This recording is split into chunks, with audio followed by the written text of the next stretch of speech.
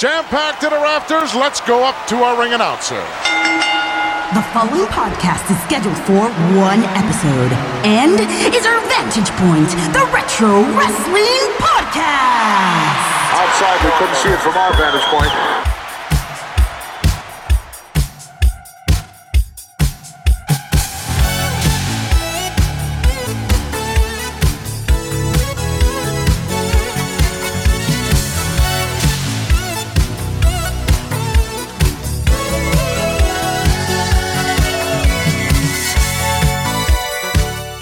Wrestling fans, and welcome to our Vantage Point, the Retro Wrestling Podcast. Thank you guys so much for being back with us here for episode 239. It is Monday, September the 13th, 2021. We're here to romp you through the world of retro wrestling. As always, I'm Joe Murata. I am joined by Michael Quinn. How you doing there, Michael? Howdy doody. Quinn, it is episode 239. 239!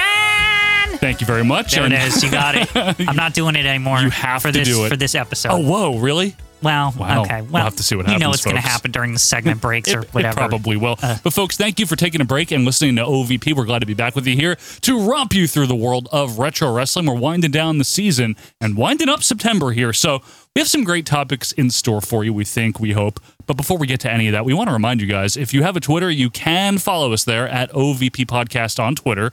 We occasionally have clips, but it's not all clips all the time. No. Don't get your hopes up for the clips. Yeah. Just go there for the fun. It's a fun area. It is a fun area. It's not much clip area anymore. Not too much clips. Maybe GIFs. There's a GIF here and there. That's got some movement in it. Yeah, there's some movement. So why don't you move on over to at OVP Podcast on Twitter. You can also email us if you want to at ovppodcast@gmail.com. That is vppodcast@gmail.com. But Quinn, the best place if people want to talk to you and me and over 1,200 other retro wrestling fanatics is where? Over at facebook.com/movement. Yes, of It's course. a place where things move. Yeah, there's a lot of movement. Oh, there's movement, all right. The movement happens there. And what do you do to get there? Well, you look for the search bar, of course. Oh, okay. The movement search bar. The movement search. You type in that search bar, our Vantage Point, Retro Wrestling Podcast, Big Bang Boom, Tubes, Gork, Fluey. You hit the join group and you're in. And you're in. And all you're agreeing to is one rule with this group and one rule only, which is don't be what? A dunderhead. Don't be a dunderhead. And all we mean by that is if you want to join the group and talk about old wrestling with a bunch of other like-minded retro wrestling fans, you can do that. You can come over to the group and talk about and debate and discuss retro wrestling. The only thing we ask you is if you're going to disagree, don't be a dick. Just don't. Just be nice. It's a nice place. That's all there is to it. You know, you don't have to agree on everything. We don't expect you to. But if you're going to disagree, don't get into like personal attacks and things like that. Just have fun discussing the old wrestling. Do that on Facebook. Really, give it a shot. See what you think. And if you don't like it, just leave the group. It's okay. You have options, really. You do. You got have all the options options over in the there. world.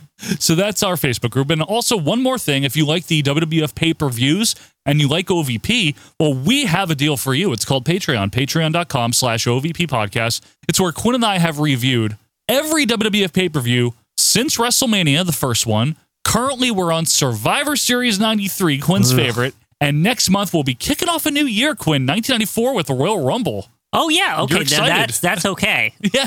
It's always darkest before the light, right? That's correct, Quinn. So if you want to check those out, just go to patreon.com/OVP podcast. Every WWF pay-per-view review from WrestleMania until Survivor Series 93 is there right now. Michael? Yes. This is the penultimate episode of the season. The penny ultimate. Yes, the penny ultimate, episode 239. You don't have to say it. And what we've been doing all season long is talking about those people in retro wrestling that in some way or another were integral to or shaped the product that we all know and love. We've talked about Barry Darsow. We talked about Jimmy Hart. We did. As a songwriter. We've talked about Paul Bearer. Talked about a lot of different people, and these aren't people you'd find on your Mount Rushmore necessarily, like your Steve Austin, your Ric Flair, your Hulk Hogan, or things like that. These are the under-the-radar contributors. These are maybe the underappreciated personalities. These are the unsung heroes.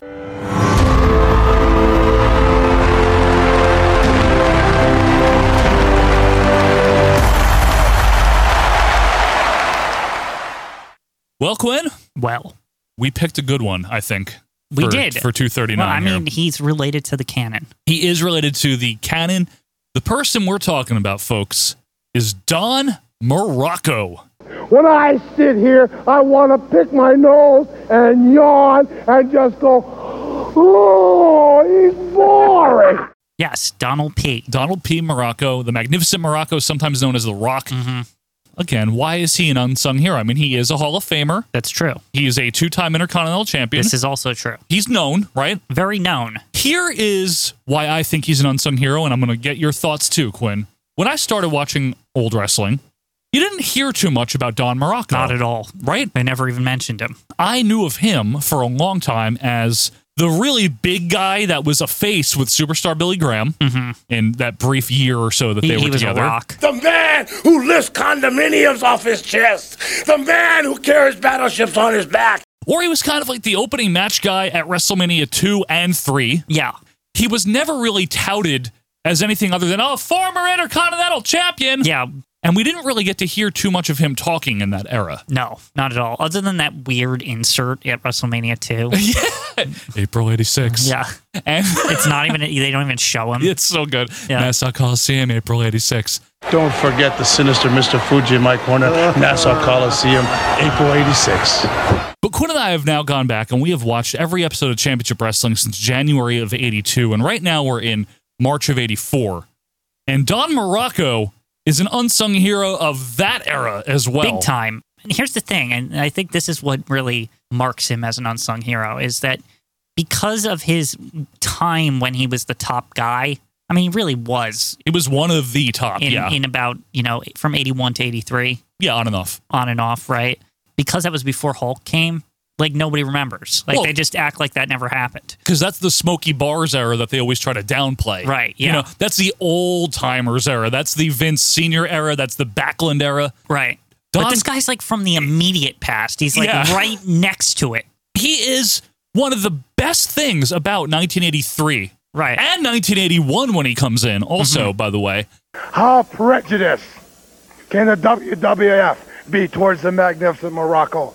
Robbed of the world title, now unwarranted, without reason, without cause, another title defense. Don Morocco, and we're not here to recap his whole career. I mean, he started wrestling in the early 70s. Right. He was not even, like, new whatsoever. Well, the thing is, you can tell that he's in his prime kind of thing, so he has to most likely have 10 years under the belt by the time he's anything in WWF. Pretty much, right?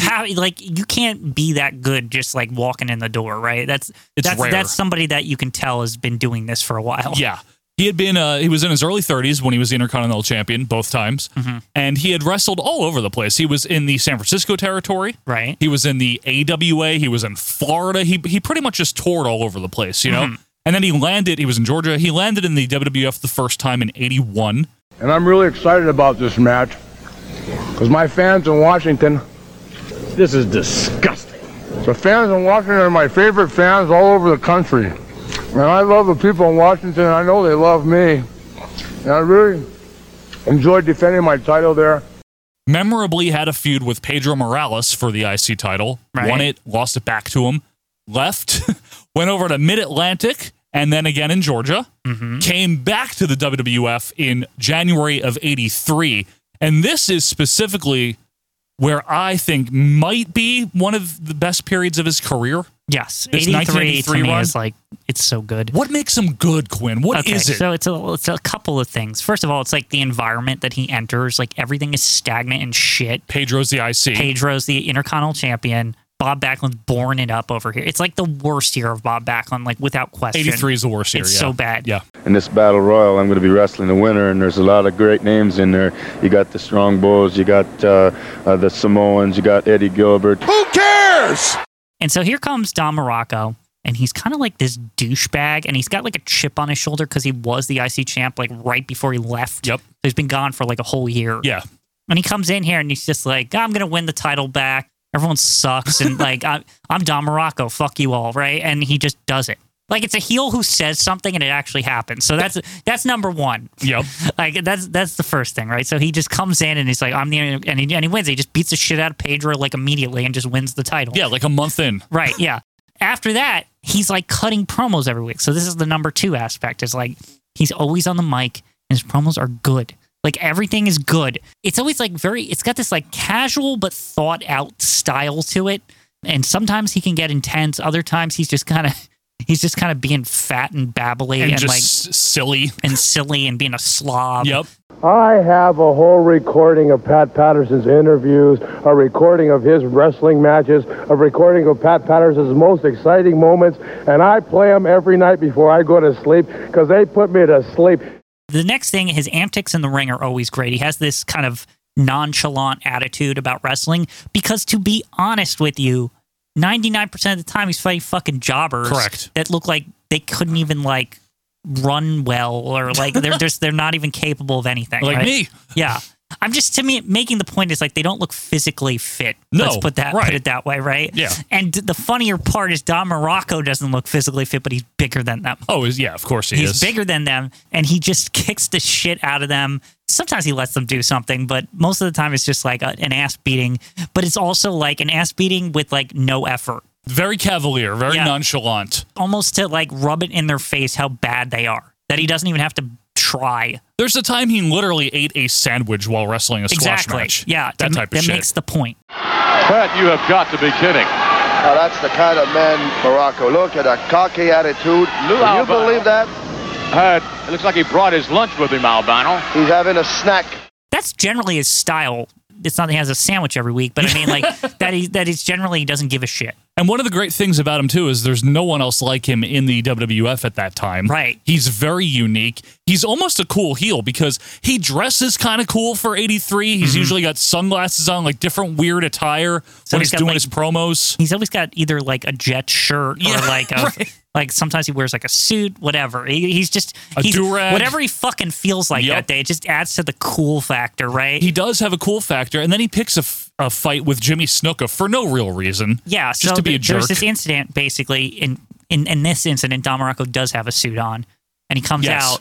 And he sticks his nose in like Jimmy Snuka's match for like I don't really understand why. Oh, I know why, because he was on Rogers' corner and Snuka's match started while he was on it or something wasn't like it? that. He's got the nerve to walk in during my time when the champion is here.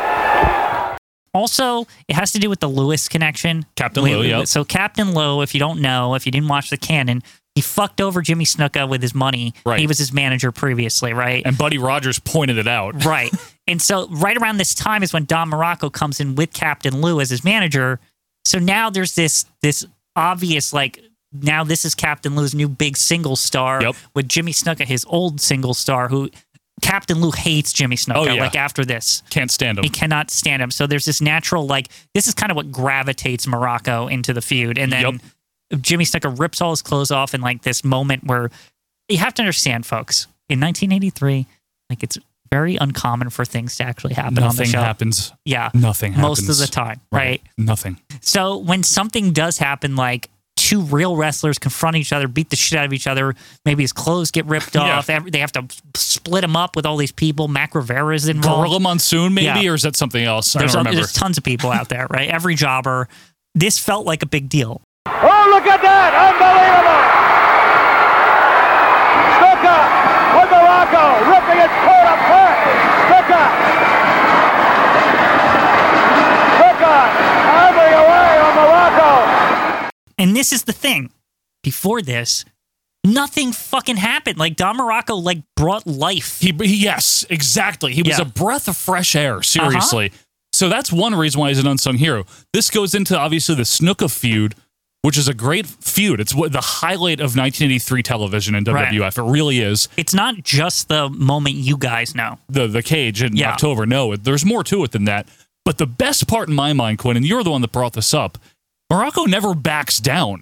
Yes. So this is something we noticed after watching. Most heels like of his type are chicken shit. Yeah. 99% of the time. Like of like his type, this casual, I'm so good, blah, blah, blah. When you confront them, they're like, they back off. Oh no, right? Morocco is unique in that regards, is that he's like, no, you want to fucking fight me? Right. Like, I am better than you, asshole. Like, Jimmy Snuka, the way they hype him before this is that he is to be feared. Right. Like, he is he's no fucking joke. He will jump off the roof to fight you. He doesn't care. Yep. Right? And Morocco gets in his business. And after this, you think, like initially after the clothes incident, that you think, oh, Don Morocco is going to be a big baby every time he shows up. He's going to be afraid. No.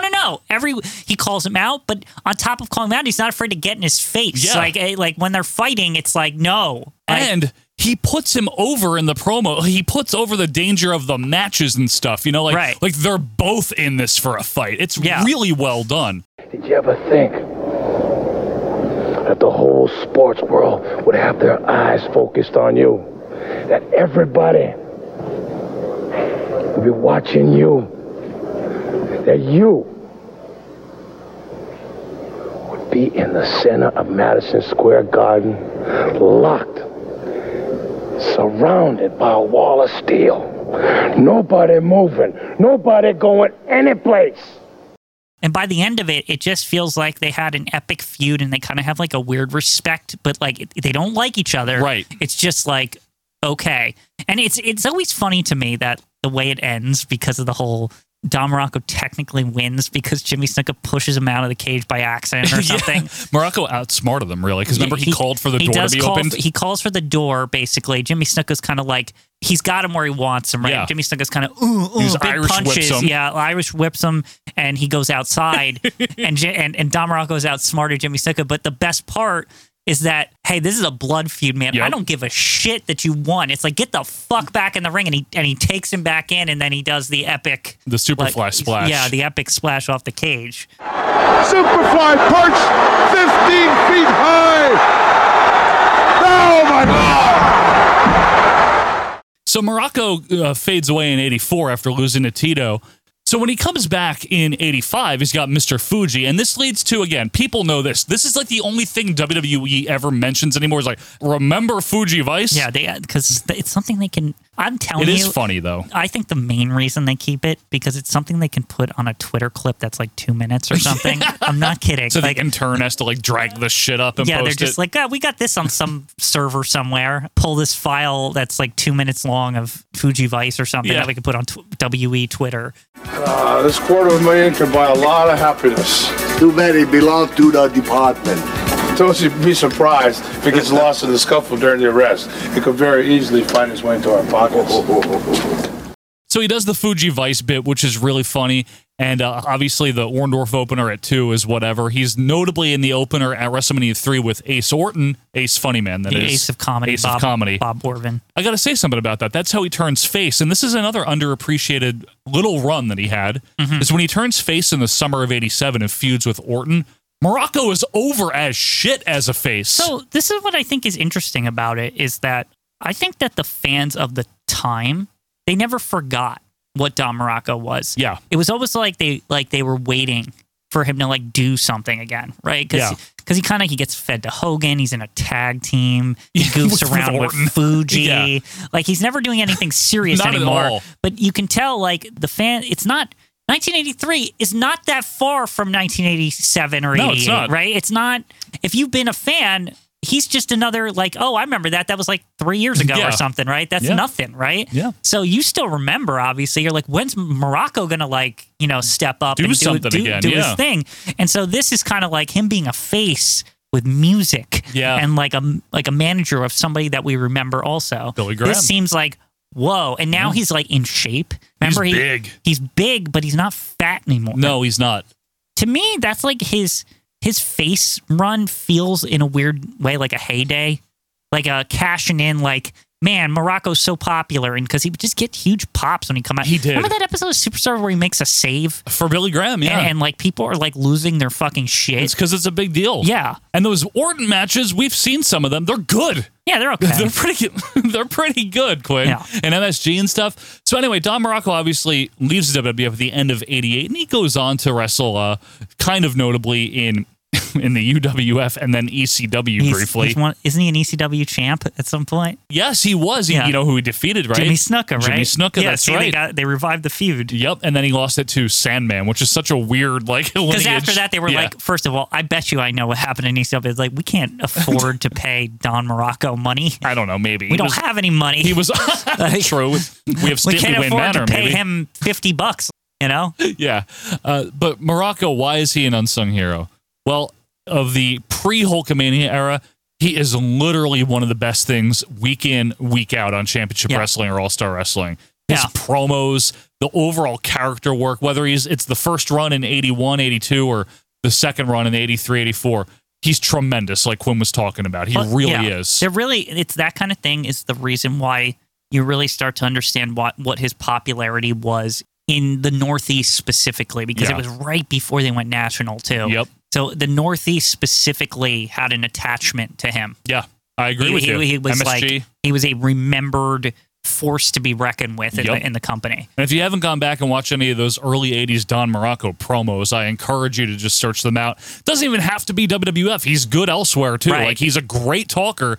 He's a very underappreciated talker, I think. I agree. There's another thing. He's an unsung hero when it comes to promos, especially during a period of time where most of the guys had their managers do it for him. Mm-hmm. Morocco didn't need it. Like, Lou talked also, but, like, Morocco It was only when Lou got sucked in, like when I fuck you, Jimmy Snuka or something. Like he's like, let me add this. Yeah. But most of the time, Morocco's just like farting around, like wearing a Jet shirt, being fat, eating donuts and cracking up Mean Gene. There's a lot of great Don Morocco moments.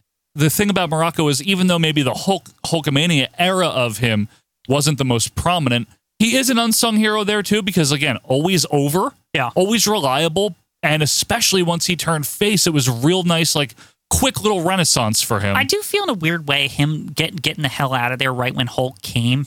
He might have been more tarnished, maybe, if he didn't go away for a little bit and come back. Let Hulk breathe, do that shit, and then Morocco comes back later. Yeah, and he even had a match with Hogan. Right, exactly. At least he had one, televised one that I know of anyway. So, Don Morocco, for all that you did for the 1983 year especially, but even well beyond that, you are this week's unsung hero. And folks, let us know what you think of Don Morocco. Do you like him as a talker? Do you have any favorite Don Morocco moments, promos, matches? Can obviously be from other promotions also, not just WWF. Let us know that. Do that on Twitter at OVP Podcast. Shoot us an email or join the group. But Quinn, when we come back, there's only 2 names left for the best celebrities in wrestling. We're pulling them out of the tank. We're going to see where they rank. It is the Royal Rankings of Celebrities in Wrestling, and that is coming up right after this. You women have heard of jalopies, you've heard the noise they make, but let me introduce my new Rocket 88. Yes, it's straight, just one way. Everybody likes my Rocket 88. Baby, we'll ride in style. Don Morocco, certainly you can add to the comments of Mr. Fuji. We have a steamboat. See, what we have here is a steamboat who's looking for a friend. So what does the steamboat do? He goes out and finds a dog. Isn't this a wonderful little story for all you little boys and girls? Wonderful, wonderful, just wonderful. So when the steamboat finds the dog's sniffing all over the place, going all over the grounds, all over the place, and you know he's been there because he's messy and you step all over him. You have a steamboat and a dog. And you have Mr. Fuji and Magnificent Morocco, you see. And we don't leave things all over, do we? You like the number? Up. Yeah, 64. 64. Yeah. Don't get cute with me now. No, I'm not. Don't get cute with me. Because it's all numbers. It's all time. Time and numbers and space. 64, maybe 65, but maybe 46 in somebody else's eyes. And we're going to be in your face. Thank you, gentlemen. I can't thank you enough. Don Morocco and Mr. Fuji. And now, back to your romp through the world of retro wrestling. OVP. And welcome back, wrestling fans, to our Vantage Point, the Retro Wrestling Podcast. Thanks for being with us here on Monday, September the 13th, 2021 for episode 239. 239! You did it. Yep. I didn't know if he was going to do it. He did it. Well, suspense. It's a tradition. You won't hear around it because it'll probably be edited. But imagine. That'd be funny. Anyway, folks, I'll tell you what you can hear. You can hear all about our Patreon real quick. We won't bore you with details. We mentioned it earlier. Patreon.com/OVP Podcast. This is for people that either want to support OVP, want to hear some extra content, or both. That's all there is to it. We're not begging for your money. We know not everybody is going to sign up, and that really is okay. But if you like what we do and you want to support us, you're going to get a lot of extra stuff. Patreon.com/OVP Podcast. $2 tier, you're going to get the 1984 canon. We were just talking about it last segment. Don Morocco was all over 83. Yep. You can see what we're talking about as we watch it for the first time. Yeah, it's all there. It's us live watching Championship Wrestling every episode since January of 82. Right now, we're in March of 84. $2 a month, and that show is in video or audio form. And then on the highest tier is $5. That's it. That's all there is. That's not really a lot of money. We try to be affordable. Yeah, well, honestly. Yeah, the $5 is the perfect price, if you will. That's the max that we offer.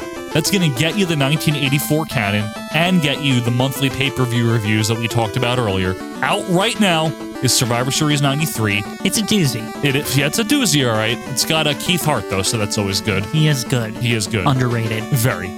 Coming out next month for October will be Royal Rumble 94. Now, these are like 3-hour-ish episodes, and they're meant to either be consumed throughout the month, or if you're like some of our fans, immediately the day they're released. Right. Either way, however you listen to it. Some of our fans just binge it. Like, immediately. It's released, like sometimes it's released late at night, you know? And they're just like, we need to know now. Stop what we're doing, honey. Stop the press Survivor Series.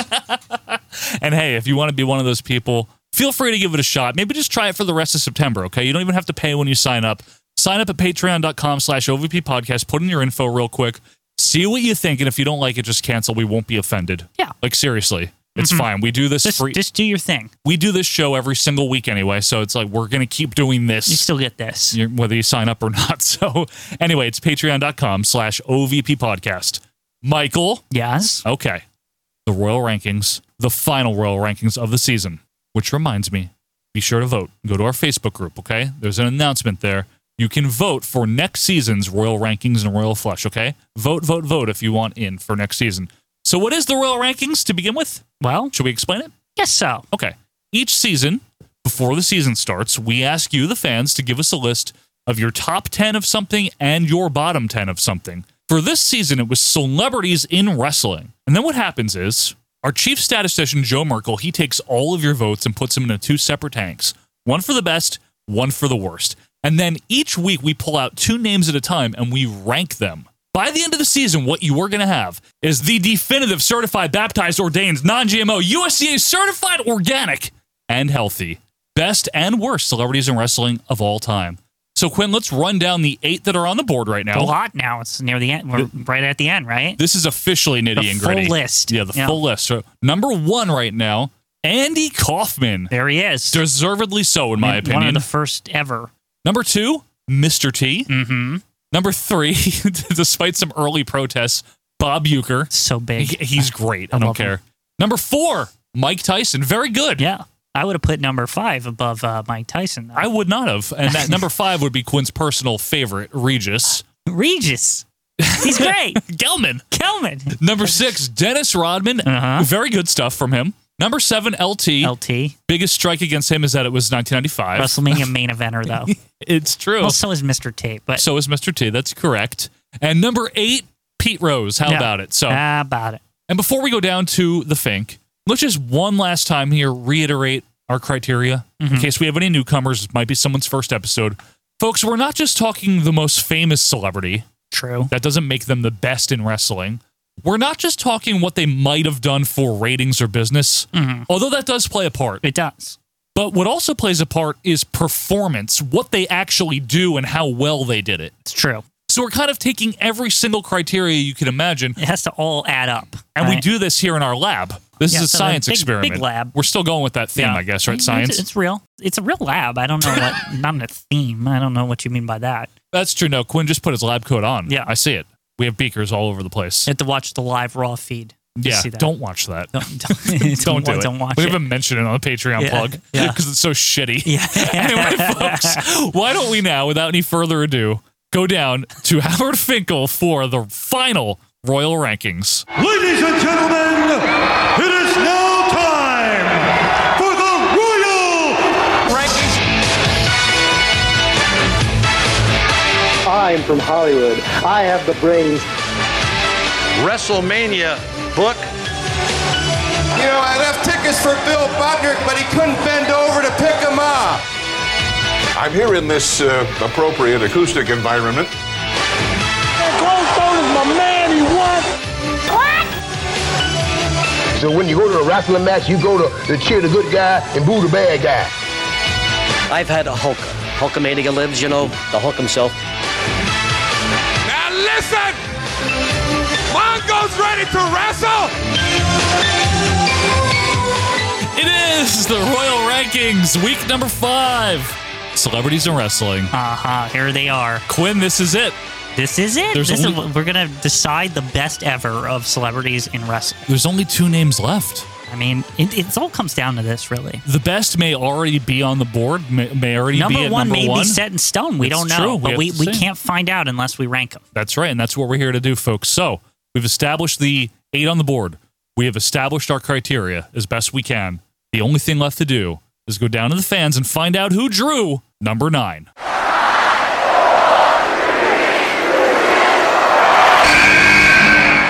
And she's gonna give a jolt to women's wrestling like never before. Quinn? Yes. Do girls just want to have fun? They do. And they just wanna. They just wanna. Yeah. Cyndi Lauper. She's great. You love her. I love Cyndi. Big fan. Big fan. Just so much participation and like wanting to be there. Zeal like for the product. In a time when like it was sort of a underground, like it wasn't yet.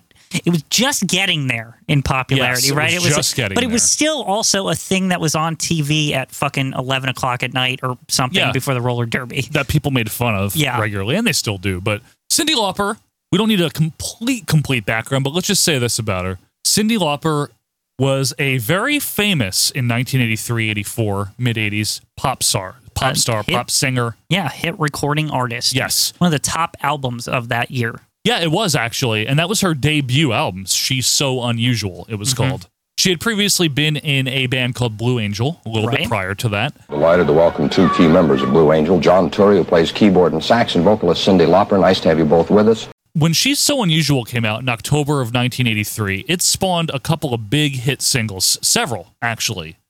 Girls Just Want to Have Fun, which we will get to. She Bop was also All Through the Night. And obviously, Time After Time. It's true. Which Time After Time went number 1, by the way. Another interesting factoid about that album. Did you know between Blue Angel and that Cyndi had to go back to like working like some menial labor job? Like I believe at a she restaurant. thought her music career was over. Yep. I think she was a waitress or something like that. Yeah.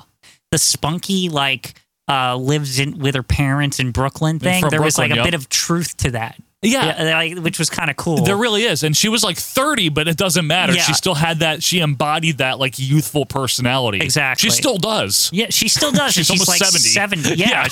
I still think of her as like this young, spunky, you know? Even her name is cute. Cyndi, you know? Exactly. Cyndi with a Y and with an a Y, I. yeah. Excuse me, Bert and Ernie. Is this a fucking spelling bee? How about you shut the F-U-C? So Cyndi Lauper is very unique, very quirky, very different. And she came up in popularity and debut album-wise right around the same time as Madonna, which may have, and I don't know this, may have possibly overshadowed Cyndi a little bit more. I would say yes. But she did all right. But Cyndi was the girl next door character. Madonna was this like icon kind of thing going on. Madonna was the girl across the street. She was like the girl at the fucking art lounge or whatever. Yeah, exactly. You know what I mean? That's like kind of unattainable. Right. But Cyndi was just like real. She just felt real, and she was unique and different. And a fashion icon, a lot of things. A lot of the female pop stars of that day had their own look that the girls like to replicate. You know why? Because the girls just wanted to have fun. They all wanted to have fun. Cyndi spoke the truth. She did, it's though. a very truthful song. And Cyndi has such a unique voice between, you know, if you listen to Girls Just Want to Have Fun and then you listen to Time After Time, it's a different vocal range practically. Honestly. Different timbre.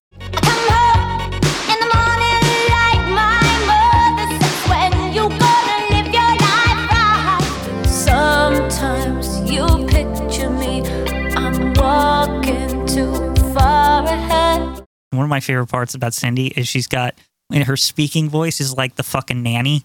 Like oh my Fran God! Dresser, and her singing voice is like one of the great. She could be like an operatic singer. Like she's that good. There's this live performance. I think it's on Carson of Time After Time, where man, it's just phenomenal. I'm being serious. She's just incredible as a vocalist. But let's get to why this matters wrestling wise and how we got there. When she was still in Blue Angel, so that's like 80, 81, right? Early 80s. She and her manager / boyfriend at the time, David Wolf. White Wolf Productions. Happened to meet either on a plane to or from Puerto Rico, a pretty famous wrestling manager and personality known as who? Captain Louis Albano. I'll call him Louis in this case. He's very Louis. This is a very Louis moment. Now, David Wolf was the wrestling fan. Cindy was not. Yep. But David Wolf was very excited to meet Captain Lou. Fast forward to 1983 when they are doing Girls Just Want to Have Fun, the music video. The network people originally wanted a different wrestler in this video. But Cindy said, no, we want Captain Lou Albano. We want the guy on the plane. Right? That's how I envision that conversation. So, Quinn, I know you know a lot about early MTV and the Rod Stewart involvement, but specifically here, Girls Just Want to Have Fun music video was a well-acclaimed video. Oh, yeah. It was one of the more popular videos in the rotation. It would, it's one of those videos that probably play in every hour kind of video. Right. But your cousin would know. I'm Martha Quinn. Here's the thing with that video, though. It's like one of those style of videos where 600 different things happens in like 2 minutes. Yep. And like, that's the kind of shit, like those kind of videos were always the most popular. If you ever, the ones that like, something exotic happened or like just weird, like Duran Duran videos where they're on a fucking boat or something. And you're like, how much did this cost? Like when you're like asking it, you know what I mean? Or like just like Cindy's videos or like a Michael Jackson video. Like, just these videos where they look different. And what I like about MTV, it's got this range of styles in the early days of like some videos look high caliber and some videos look like they were filmed with a camcorder, but they're unique because they like just do a bunch of stuff, right? Absolutely. And MTV was just so cool during that time in period. In the early 80s, yes, they were. And to have Captain Lou be on that, that alone to me, that elevates wrestling. But the funny part about that shit is that they don't even fucking talk about that on Championship Wrestling ever. No, they don't. It's happened like for months by the point we're at, and they haven't even mentioned it. It's very true.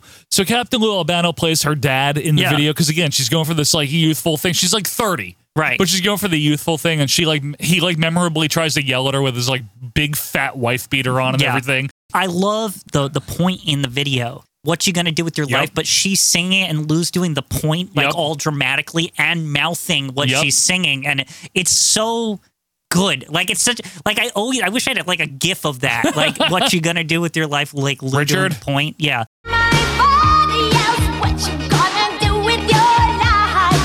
And he looked like such a character. So he looked like with Cindy's character and her look and her style and the spunky, this Brooklyn, whatever this was supposed to be or whatever. He looks like he should be her dad. I know, to be right? quite honest, a guy with a fucking like earring in his cheek. Like, you know what I mean? Like, I mean, he looks like he's Cyndi Lauper's dad. Even if you didn't watch wrestling, this guy stands out to you, right? Yeah. Like a character, just a very unique character. So we parlay this now because of Lou's relationship with Cyndi Lauper and David Wolf. We parlay this into Cyndi Lauper appearing on WWF programming in the spring of 1984. Right. And now we have to set the stage here, and a lot of new people have come in. Yes. Specifically, Roddy Piper, the new hot heel around town. And he hosts a show called Piper's Pit. Right, where he doesn't like faces and he compliments heels. Yep. So he has Lou Albano on, and he has Cyndi Lauper on the pit. And the deal here is Albano is taking all of the credit for Cyndi Lauper's success. And she's like, actually, that's not really true. That's not true. Taking care of you and actually brought you from nothing and taking you up. Roddy, wait. Yes, darling. No, I love Lou, but he's not my manager. A lot of people think that. Wait a second. And then get into this whole scuffle, and I know I'll dump some in, which leads to Cyndi memorably going, What? Just a minute, Cindy. I want you to be honest. Tell them how I took you abroad hanging around New York. What? Abroad? And she beats Lou up with her purse. Right. So Lou essentially he goes on like a male chauvinistic rant as about he would in the kitchen and this and that. You know, all of the typical crap like that they would say to get over his heels back then. Yep. And because it's Cyndi Lauper and because there's probably an audience that's not used to seeing that, this might seem more shocking than it usually would to the common wrestler. He's just being a heel or whatever. But like to people like Cyndi Lauper's going to be on TV tonight. I got to watch it or whatever. Yep. They're like, wow, this guy, what an asshole, right? And so Cyndi gets cheered and blah, blah, blah. And then this leads to them having a confrontation regarding a wrestling match. And Lou Albano takes on the women's champion for 5,000 years, the fabulous Moolah. Yeah, of course, Lou would manage her. I was slave girl Moolah. Back in 1933 or whatever. And she is going to defend it against Wendy Richter, who had been in and out the WWF, but was usually a heel. We've seen her in like the 82 canon, I want to say. Like, she's been around. She's usually a heel, but now she's a face. And Cyndi Lauper is now going to be a wrestling match. She's like, I'm training with her. You know? So, they actually like film clips, like, you know, in the gym or whatever. Like, Wendy Richter, she's running, she's jumping, she's jumping rope. And Cindy's there with the Mick from Rocky hat on with like a fucking, like a towel on her shoulder, and she's like, yeah, punch it like this. So like, you know, like she's like doing that shit. And like to this, again, this shit works with an audience that doesn't know wrestling. Yeah, of course it does. Like an audience that's there to see Cyndi Lauper as maybe a girl is her favorite singer. What I want to know everything Cyndi Lauper's doing, right? Like that kind of audience. I got to say, this kind of is twofold at pioneering in a bit. Not only is it a famous recording audio person in wrestling, right? Yep. But it's a girl's thing. Who knows how many little girls got into wrestling because they might have just been Cyndi Lauper might have been their favorite singer. Sure. You know, and I want to know everything Cyndi Lauper's doing, right? And the genius here, Quinn, is that MTV cross promotes all this. Yes. So there's so many like connections here, right? So MTV is also involved with this whole. It's not just, this doesn't just air on WWF programming. MTV, which is a hot shit in '84, right? Quinn's cousin, as I always say. I'm Martha Quinn. This leads to a special on MTV called The Brawl to End It All, which we have reviewed, the special portion of it. 30 minutes, by the way. Yeah, the MTV portion, which is genius, because you don't want to make people sit through a whole wrestling Nobody card. wants to, Like, you know who's on the card? Like, fucking Renee Goulet is on that card. That's and unnecessary shit. for what this is. No one needs to see that. But anyway, this show, from July 23rd, 1984. Isn't Martha Quinn one of the interviewers? I think she is. What's the other twerp that's the... your favorite guy. I can't remember his name. It's like Dana Carvey or something. You know who I'm talking about. Dave Coulier. Yeah. I forget his name, but it's one of the early MTV guys. Cyndi selected Wendy Richter, #1 contender for Moolah's title.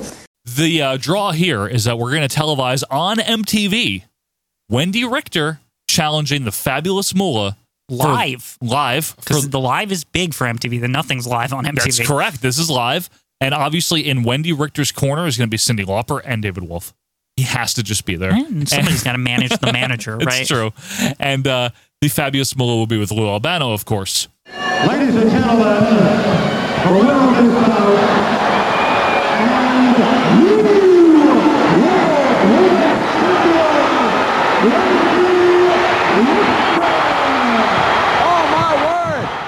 and guess what?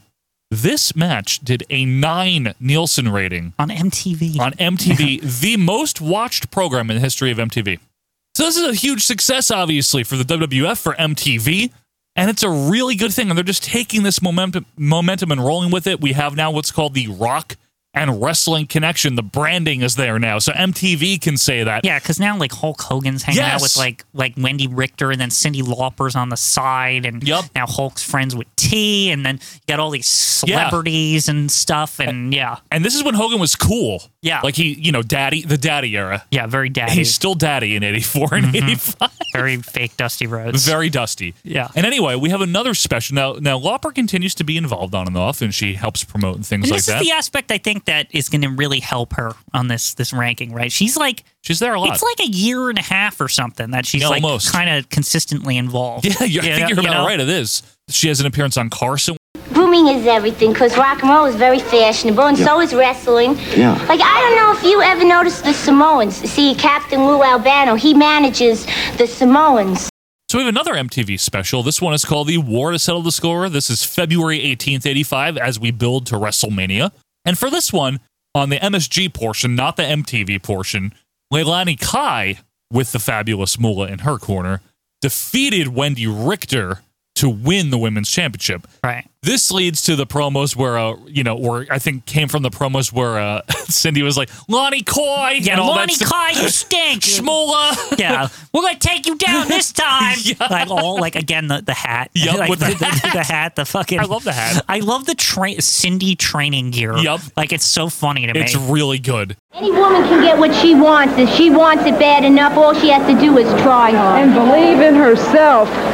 But also that night, and this is the televised MTV portion, champion Hulk Hogan defends against Roddy Piper, but in Hogan's corner is Cyndi Lauper and David Wolf and Lou Albano. Now, why Lou Albano, might you ask? Right. Well, in December of 84, Lou Albano was presented an award for charity. his charity with multiple sclerosis. Mhm. And this, in real life, was something Lou really did, and they used it to turn him face. Exactly. So Finally. Now in the ring, I always think it's funny too because like Lou's in like a tuxedo and like Clark is the one presenting it, by the way. Wendy Richter's all dressed up, Cyndi Lauper's they're all in their finest, and then Roddy Piper comes in like a big dickhole, like pretty sure in like just trunks. Yeah, like, just looking sloppy. Looks like a big fucking slob. And let me tell you something. Doing his Piper shtick. Yeah. Pissing everyone off, right? Because everyone's like, this is real, right? Yeah. Like, they're like, what an asshole. I know even though it was me that set this up, and it was me that started it, I want to present you with the... He beats up Lou. Doesn't he body slam David Wolf at this or something? It's a big problem. Like things happen. So now doesn't Cyndi Lauper like jump on him? She's or something? involved. Yeah, Yeah. like she gets like physically involved. So that's why Albano is now in the Cyndi Lauper camp.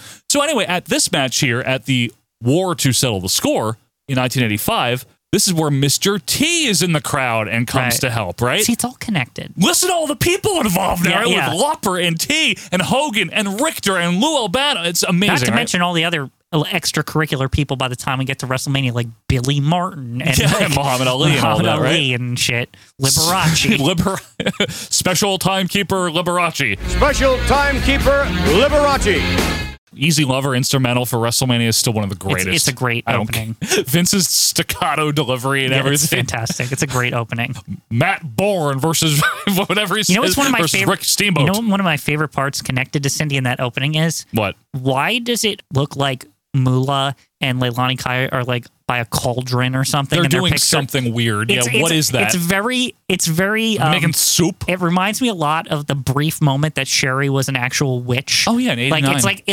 It's very similar. Yeah, what is that picture, by the way? I think it's the cauldron. They probably kept the cauldron in the WF warehouse and just saved it for Sherry a couple years later. I mean, to be fair, Quinn, you don't normally throw out a good cauldron. You should keep it that. They probably also had the mixture that makes it smoke a bit. That's what I'm saying. You got to keep a good cauldron. Yeah. So anyway, we're building a WrestleMania March 31st, 85. Not too much needs to be said about that, so let's hit the bullet points. One of the big selling points is Wendy Richter trying to get the women's title back from Leilani Kai, and in Wendy Richter's corner will be Cyndi Lauper, and their entrance...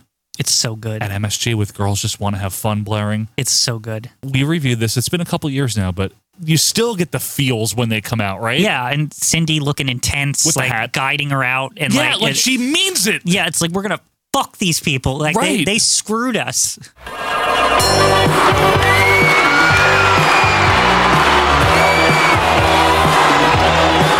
Here they come, Jess. Wendy Richter, Cyndi Lauper, David Wolf. 25,000 on their feet to greet this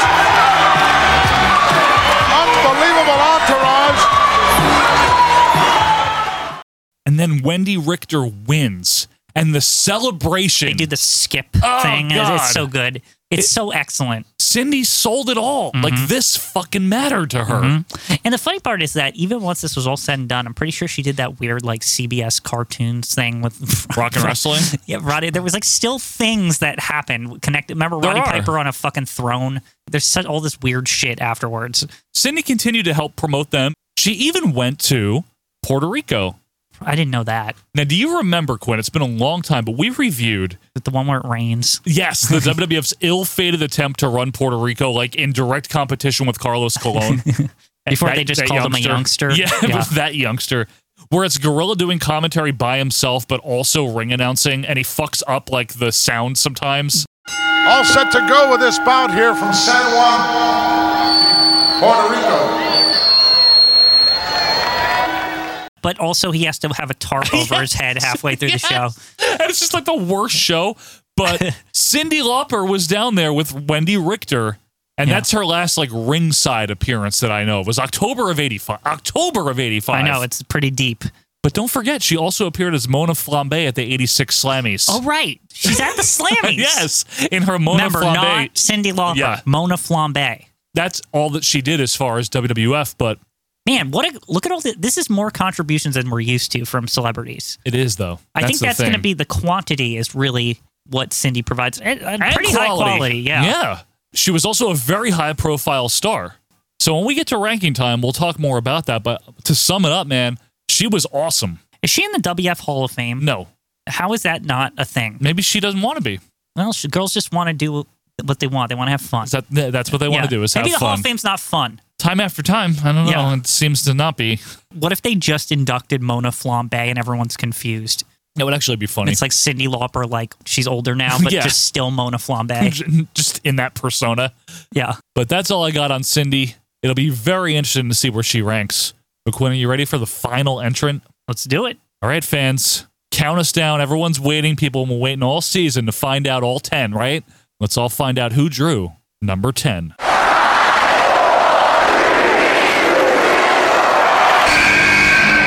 Now listen! Mongo's ready to wrestle! Mongo is ready to wrestle! He is ready. Mongo. Steve Mongo McMichael. I love Mongo. He was eligible. He's so good! He's like unsung. He's got a bunch of different things that I think about Mongo. He's fucking fantastic. Steve McMichael was eligible and people voted for him, so he's a celebrity. He was a celebrity in wrestling. If the closest, I like to say how I was doing the modern day comparison to Cindy. Yeah. The closest to Mongo, honestly, The Miz.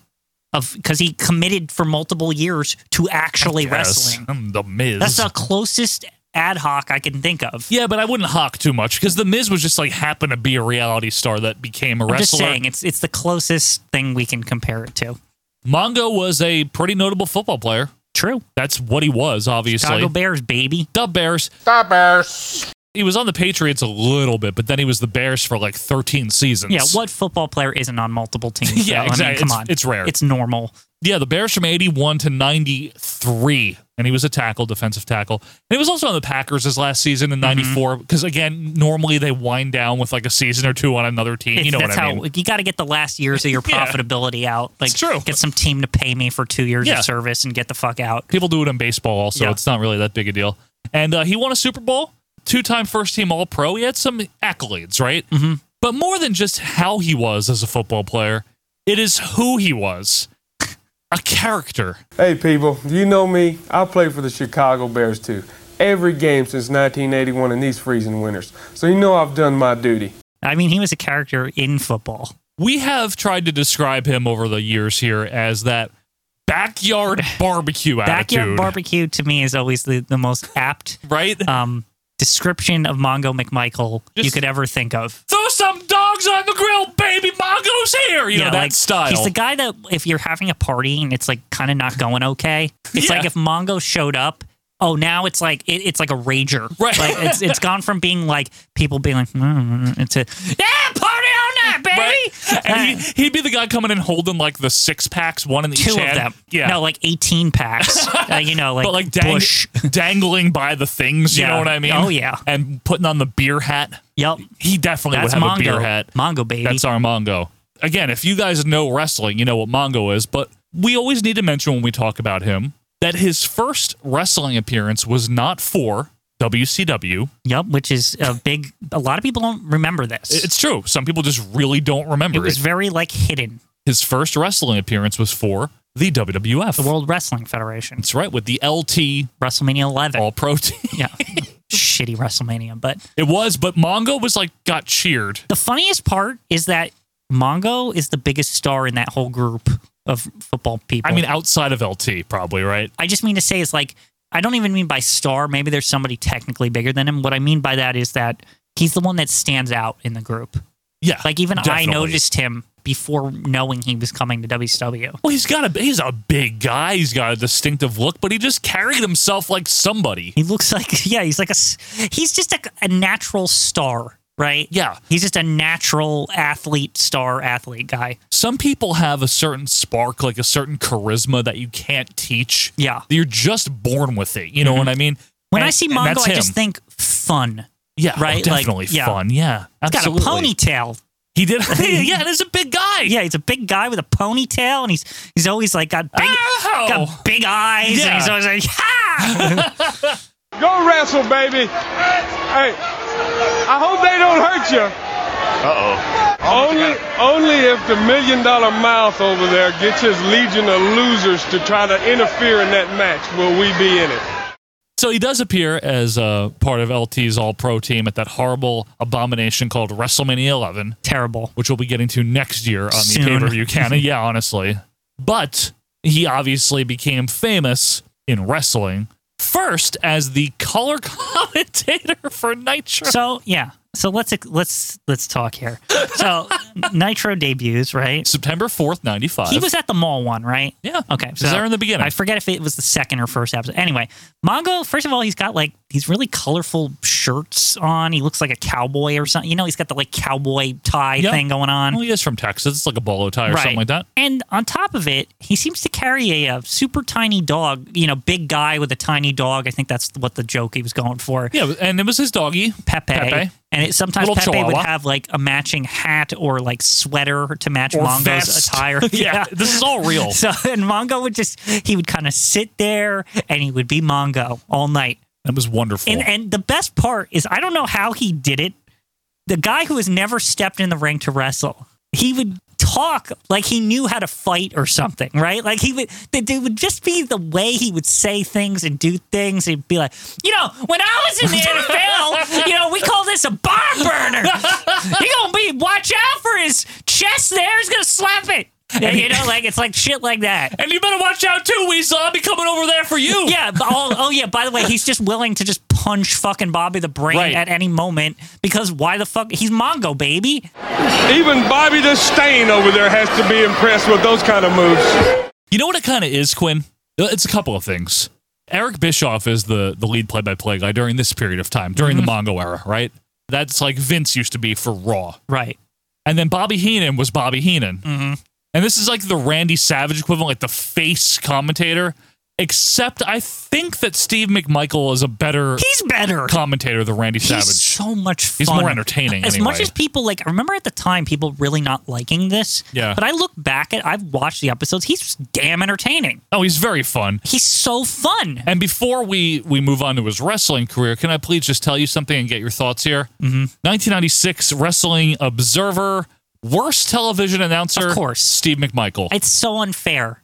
I think they just didn't see the genius of Mongo, really, on commentary.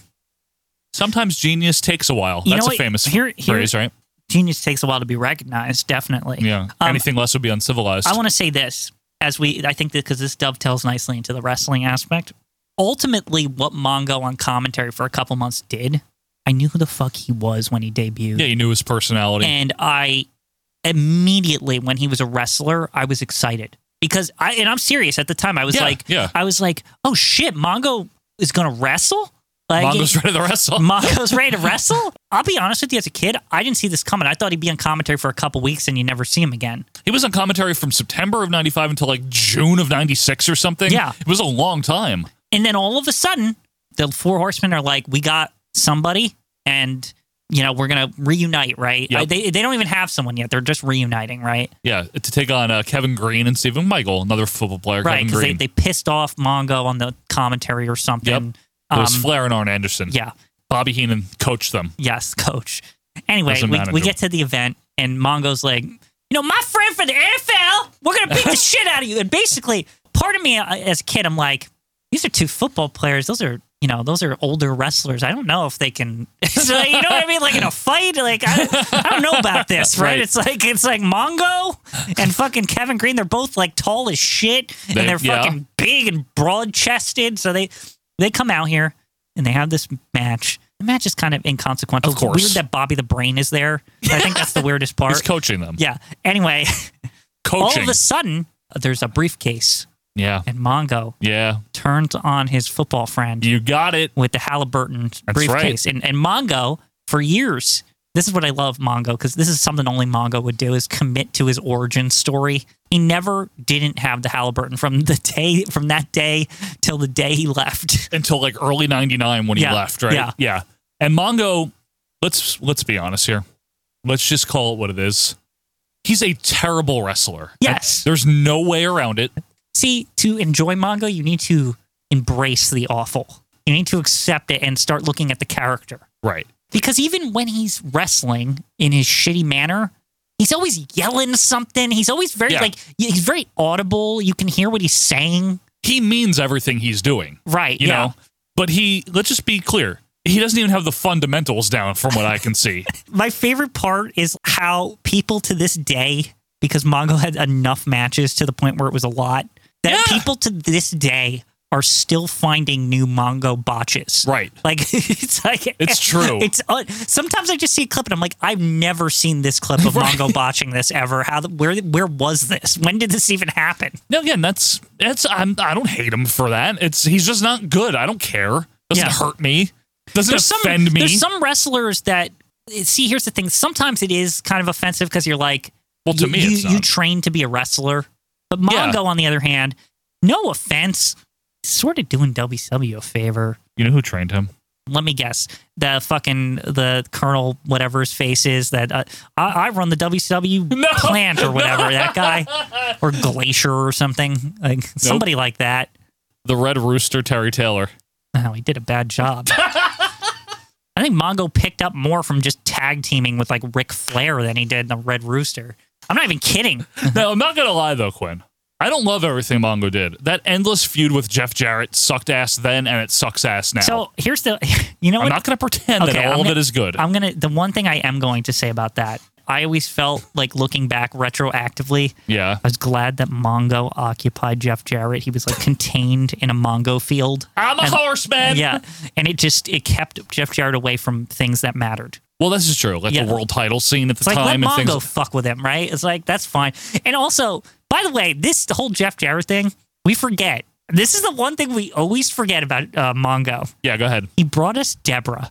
That's not necessarily a good thing. But he brought us a person who ended up being connected into like much deeper wrestling things than even Mongo. Jeff Jarrett, Steve Austin. Yeah. And just unfortunately, in general, like puppies, that wouldn't have existed. Oh, it's man. all connected back to Mongo. What would we do without puppies, I just want to say, it's like, I always thought it was super weird that Deborah was brought into wrestling by Mongo. This is his wife, Deborah McMichael. Like, nobody ever remembers that. I think they remember it. Because Deborah was nostalgia-wise, she's remembered as one of the main female managers of the Attitude Era. Yeah, exactly. Not even really for WCW, right? Yeah, no, WWF. Yeah, more WWF. But people forget that was Mongo's wife. It was.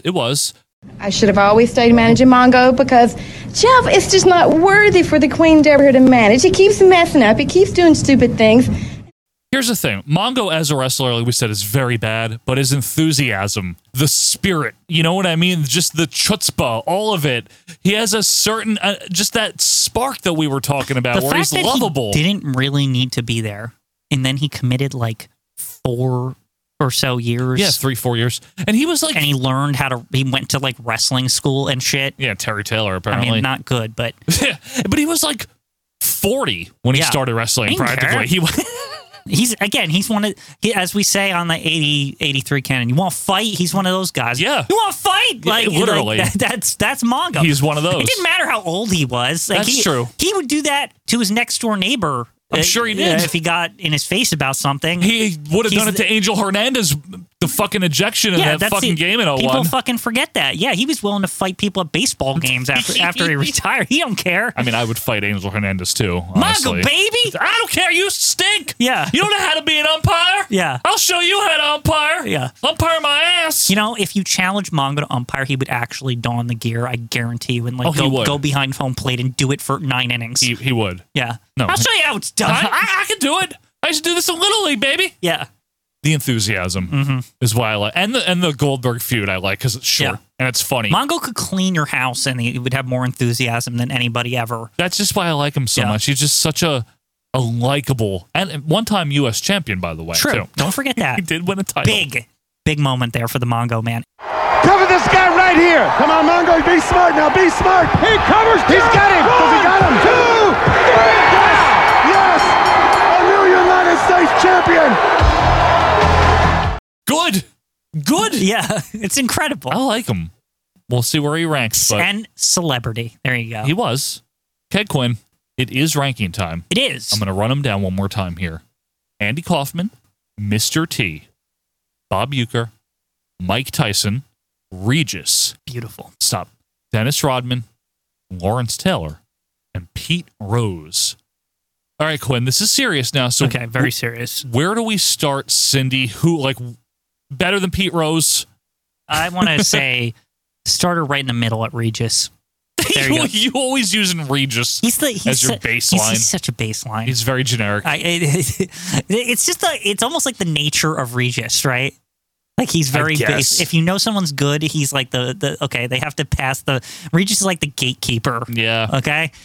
Cindy, Regis, I know Cindy's better. Cindy's better because of everything she did to promote pre-WrestleMania. Right. Promote WrestleMania. We also didn't mention we had a crossover again with the Goonies Are Good Enough video with the wrestlers. We forgot about that and Roddy Piper and all those people in the back of the truck or whatever. Yeah. But here's the thing. What? Regis promoted wrestling a lot. I know, but what Regis did is not nearly as important. She stinks. She's so unenthusiastic on that. She thing. hates the wrestling. Yeah. That's why. She's like, it's like Helen Hart. She's like, I fucking hate. Like, she literally hates it, and Regis is like explaining storylines to Kathy Lee, and she doesn't care. It's so really, you're ravishing Rick Rude, right? Yeah. you do the Rude Awakening, right? What is it like to kiss all the girls? Yeah, Regis is like very curious about it. But come on, Cyndi Lauper, the first WrestleMania, the 2 MTV specials. Yeah, there's it no adds comparison. up in her favor. Tyson is her real competition here, obviously. I'm going to go out on a limb here. Maybe not to our more male-driven audience. Yeah. But I do think Cindy's a bigger star. Like, people tend to forget how big these MTV stars were in the 80s. Like, they were like some of the biggest stars for a younger audience.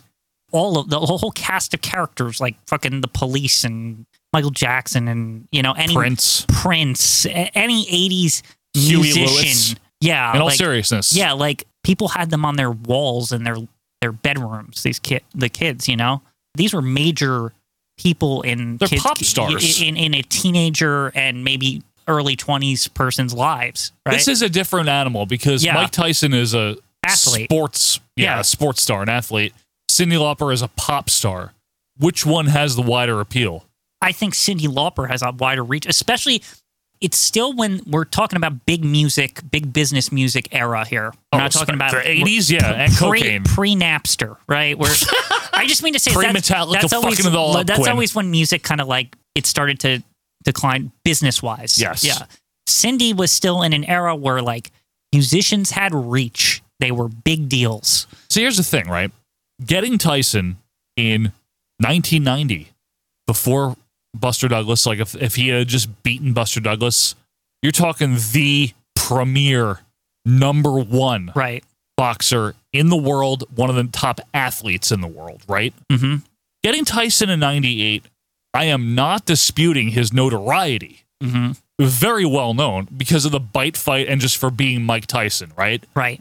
Cyndi Lauper had not only a #2 hit with Girls Just Want to Have Fun, a #1 hit with Time, like #1. Yeah.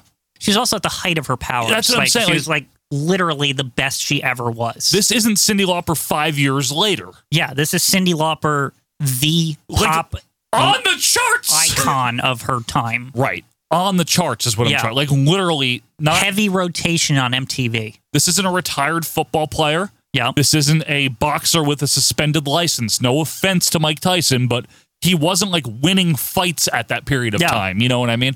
That said, though, was Tyson hugely important?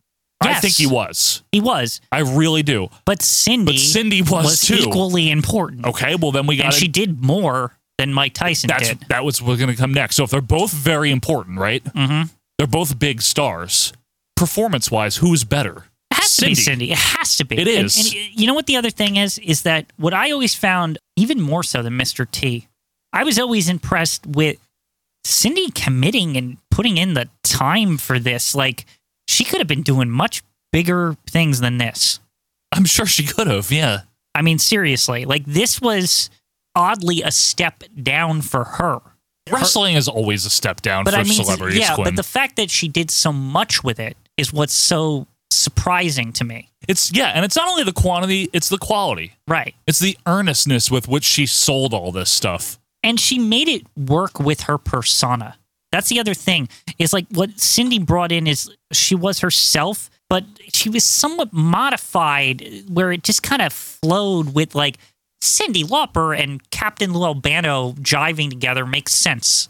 Yeah, right? they worked. It worked. Or her having problems with Roddy Piper makes sense. Yeah, or managing Wendy Richter. I mean, yeah, Wendy Richter or Moolah or whatever. Like, all of this she kind of just works with whatever they throw at her, with the cast of characters. Because Cyndi is a character, too. That's the other thing. She fits wrestling. Yeah. I mean, Tyson does, too. Yeah. Bob Uecker does. Yeah, all she these people dresses do. funny. She's spunky. Yeah, she's got a funny voice. Yeah, yeah. Cuts a promo. Yeah, exactly. She's got it all. I think that if we are talking about overall performance, then Cyndi is better than Mike Tyson, better than Bob Uecker. Oh, yeah. Because of the importance. I always thought that she was better than T. That's where I want to go next. Now, I think you're right.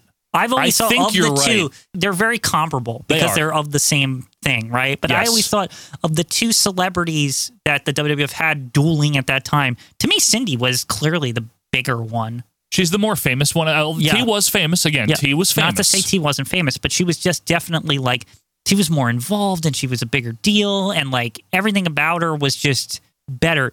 The only thing that's funny is I think the perception changes just slightly because T is capable of getting in the ring and Cyndi is not because she's 110 pounds and like 4'9" or whatever she is. She's so small. She's not going to be fighting women wrestlers, let alone men. So. But T's only good thing of the ring was the tag match. I mean, the boxing shit with Piper sucked ass. Yeah. You know, we have to consider that, too. Cyndi never overstayed her welcome, too. No, I don't think she did. I think T's 1987 thing was weird when he was like what are we doing? And then he's there in WCW. Does that drag him down at all? He's not a name as much by 94. It doesn't even matter by that point. Right? I mean, what is he? I still think, weirdly, Cyndi could come and wave on Raw now and everyone would know who she is, weirdly enough. I don't know about everyone, but... A lot of people would. I mean, I don't know. We do live in the age of like where you have access to all the music. Kids listen to, anything. Yeah, but how popular is Cyndi Lauper now? I think her main hits are still things that kids to this day still know. Like just, a handful of songs. Like Girls Just Want to Have Fun, Time After Time, and maybe She Bop. Maybe. Like those are the three. Like when a kid, because you go on any of the Spotifys or whatever, there's always a 1980s playlist on like the top thing that just on the, or they pick like a week when they're going to do a retro week or something. Like Cyndi Lauper is still a featured artist recognized of a time. People are aware of who she is. I guess so. You know what I mean? Okay, I guess you're right there. That's all I'm saying. I think as a performer, she's better than T, even though she doesn't get in the ring. I just think that what she did was very good. Yeah. Convincing, important, fun. Because she just wanted to have fun. She was all about fun. Although I think T is great too, Quinn. I think she's better than T. I have no doubt in my mind. She did come before T. Yeah. I don't know if that matters, really. We can't really... It's about the same time. It's 6 months earlier. Yeah. Is she more important than T? Would there be a T without Cyndi Lauper first? That's the thing, is I think that's where it is right there, is that... Okay. I think a lot of maybe stars saw what Cyndi Lauper was doing over there and almost wanted to match it. Because here's the thing that I said before, but I'll say it again here, and why I think it attracted celebrities. Celebrities like Cyndi were able to make it vibe with their actual PR persona. Right. Like, you know what I mean? And I think everybody who came afterwards kind of wanted to get that bump from it. And be themselves. Be themselves and say, look, I can hang with the wrestlers, like that. Because wrestlers are fun. Like to the outside, right? They're like a weird performance thing. And like it's like that clip we saw of Diane Keaton on Letterman talking about how great wrestling was. Yeah. It was like people became aware of that, People became aware of it, and they also became aware of like, these people are kind of talented. Like they like go on the road and like do like a live show. And like, that's pretty cool, right? Like that was always... And that always stuck with other celebrities because they're performers and they could see what people are doing physical performance every night. Well, it's hard. Yeah. I think also whether or not celebrities saw it and wanted to be a part of it, having Cyndi Lauper there gave Vince and company not a bargaining chip, but gave them like the, hey, look, Cyndi Lauper is here. You could be as good as you could be. You could get the bump Cyndi Lauper. She's a #1 pop star. She's doing this. Why can't you? Yeah. That type of thing. I agree with you. I think she does belong above Mr. T for a variety of reasons that I can't really articulate. Yeah. She just does, right? She just should be above T. I think that Andy Kaufman's weirdly the line, because Andy Kaufman, in his time, might have been bigger than Cyndi Lauper. I don't know how to quantify that. Like, I don't know that how. Letterman thing is just... It's Yeah, still it's to this big, but- day played. Taxi was a pretty popular show, but it wasn't like the number one show. Maybe Cindy's a little bit bigger, actually. Yeah, but it's not just fame. I mean, it isn't just fame. You're right. Andy Kaufman probably is the best overall performer on the list. True. Because he brought his own gimmick. Yeah. Like Cindy adapted her thing. Like I bit. said, her strength was that she made what Cindy is vibe with wrestling. Whereas Andy just invented a character. Yeah. Like, you know what I mean? Before he even worked for a wrestling He promotion. went on tour by himself. Yeah. For wrestling. You know what I mean? Like, listen, it may be that, we know this. Andy Kaufman didn't do anything for big business. He did something for Memphis business. Yeah. But that's it. He didn't affect directly WWF or he didn't. But he's still to this day, I think, the prototype of like what is optimal celebrity performance in wrestling. I agree with you because you know what I mean? Because what was there before him? I mean, I know there was the whole Muhammad Ali thing. Yeah. Did Antonio Inoki, but what did that do? Like that didn't. And we even talked when we talked about Andy Kaufman. There's no way that Vince didn't look at that and say, "That's what I want." I would have to think so. Like it's impossible. I mean, summer of '82, David Letterman show.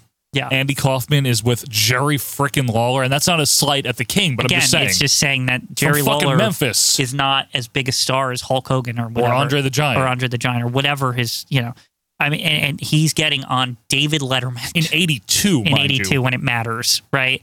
That's the power of celebrity in wrestling, right? On full display. He associated himself with it, and he dragged Dumpy Memphis up with him, up at his level. Yeah. I love Memphis. That's not an insult. Right. It's a slipshod, rickety promotion. Yeah. And I love it. But that's all. It's a regional stupid promotion. It's wrestling, I mean, Andy put that into the gimmick that it was I love crap. that. Very stupid Lawler. Down on a farm. the farm. Yeah, it's Is that how you talk, Mr. Lawler? Yeah. He's cutting promos. Yeah. Like, that's the thing. You can't beat what he did, man. Yeah, it's I crazy. love Cindy. She's more important to the WWF directly, obviously. She's so unusual. Do you think? I mean, what do you think, Quinn? What do you really think? I think this is perfect. Andy is still one. Yeah, I think this is great. Andy was so unique and so different and so innovative. I agree. All right. Pioneer. Cindy, but Cindy was fucking awesome. Yeah. Now we have an interesting case with Mongo. He ain't going that high, Quinn. Yeah, I agree. Because his He's celebrity not. level wasn't high enough. It's the lowest on this list. It's the lowest on this list, but okay, two things. A lot of heart. A lot of fucking heart. Tons Joe. of heart. No, I agree. Tons of I fucking agree. heart. Longevity. Longevity. Okay, Don't yes. even did multiple things. He announced. He came in and he brought his NFL credentials with him, right? I'm Mongo, baby. I'm great, right? He announced. And then he announced, right? Yep. Not only that, he was at WrestleMania. So these are just the early days. He had a little dog named Peppy, and it was great. Yeah, the matching clothes. And the matching clothes. To me, he's one of those pieces that we don't say it that much, but he was one of the integral look and feels of Nitro in a positive way. This party atmosphere kind of thing that I always like. I've never seen recaptured on a wrestling TV show. This weird anything can happen here, baby. I don't know what'll happen next. Like it feels like MTV Spring Break, like every episode of the early Nitros. Like it's weird. It's what they were going for in '93, but Nitro just did that feel better. It did it better, but I think Mongo was part of one of those things that contributed to it. This funky looking football player with a fucking mini dog with it. This is the shit that that's one of those things you think, oh, that's going to be at some weird college party or something. You know what I mean? He had that feel to him. Well, who'd you rather have, Mongo or Rob fucking Bartlett? Yeah, exactly. You know? Mongo was cooler than Rob Bartlett. No offense. No, he was. Anyway, and then after that, once you think the Mongo dog Peppy with the hat, it's all done, right? Yeah. Then he becomes a wrestler. A very bad one, though, Then Quinn. he brings his wife along, and she's the queen a of very WCW. bad one, though, Quinn. But then he's so fun. Yes, he is. He's a very bad wrestler, though. Yeah. We have to be honest. No, I'm not. It's not an insult to the man. It has nothing to he's do with a very how... bad wrestler, but... It doesn't change how I feel about him. Does he contribute? Yes. Yeah.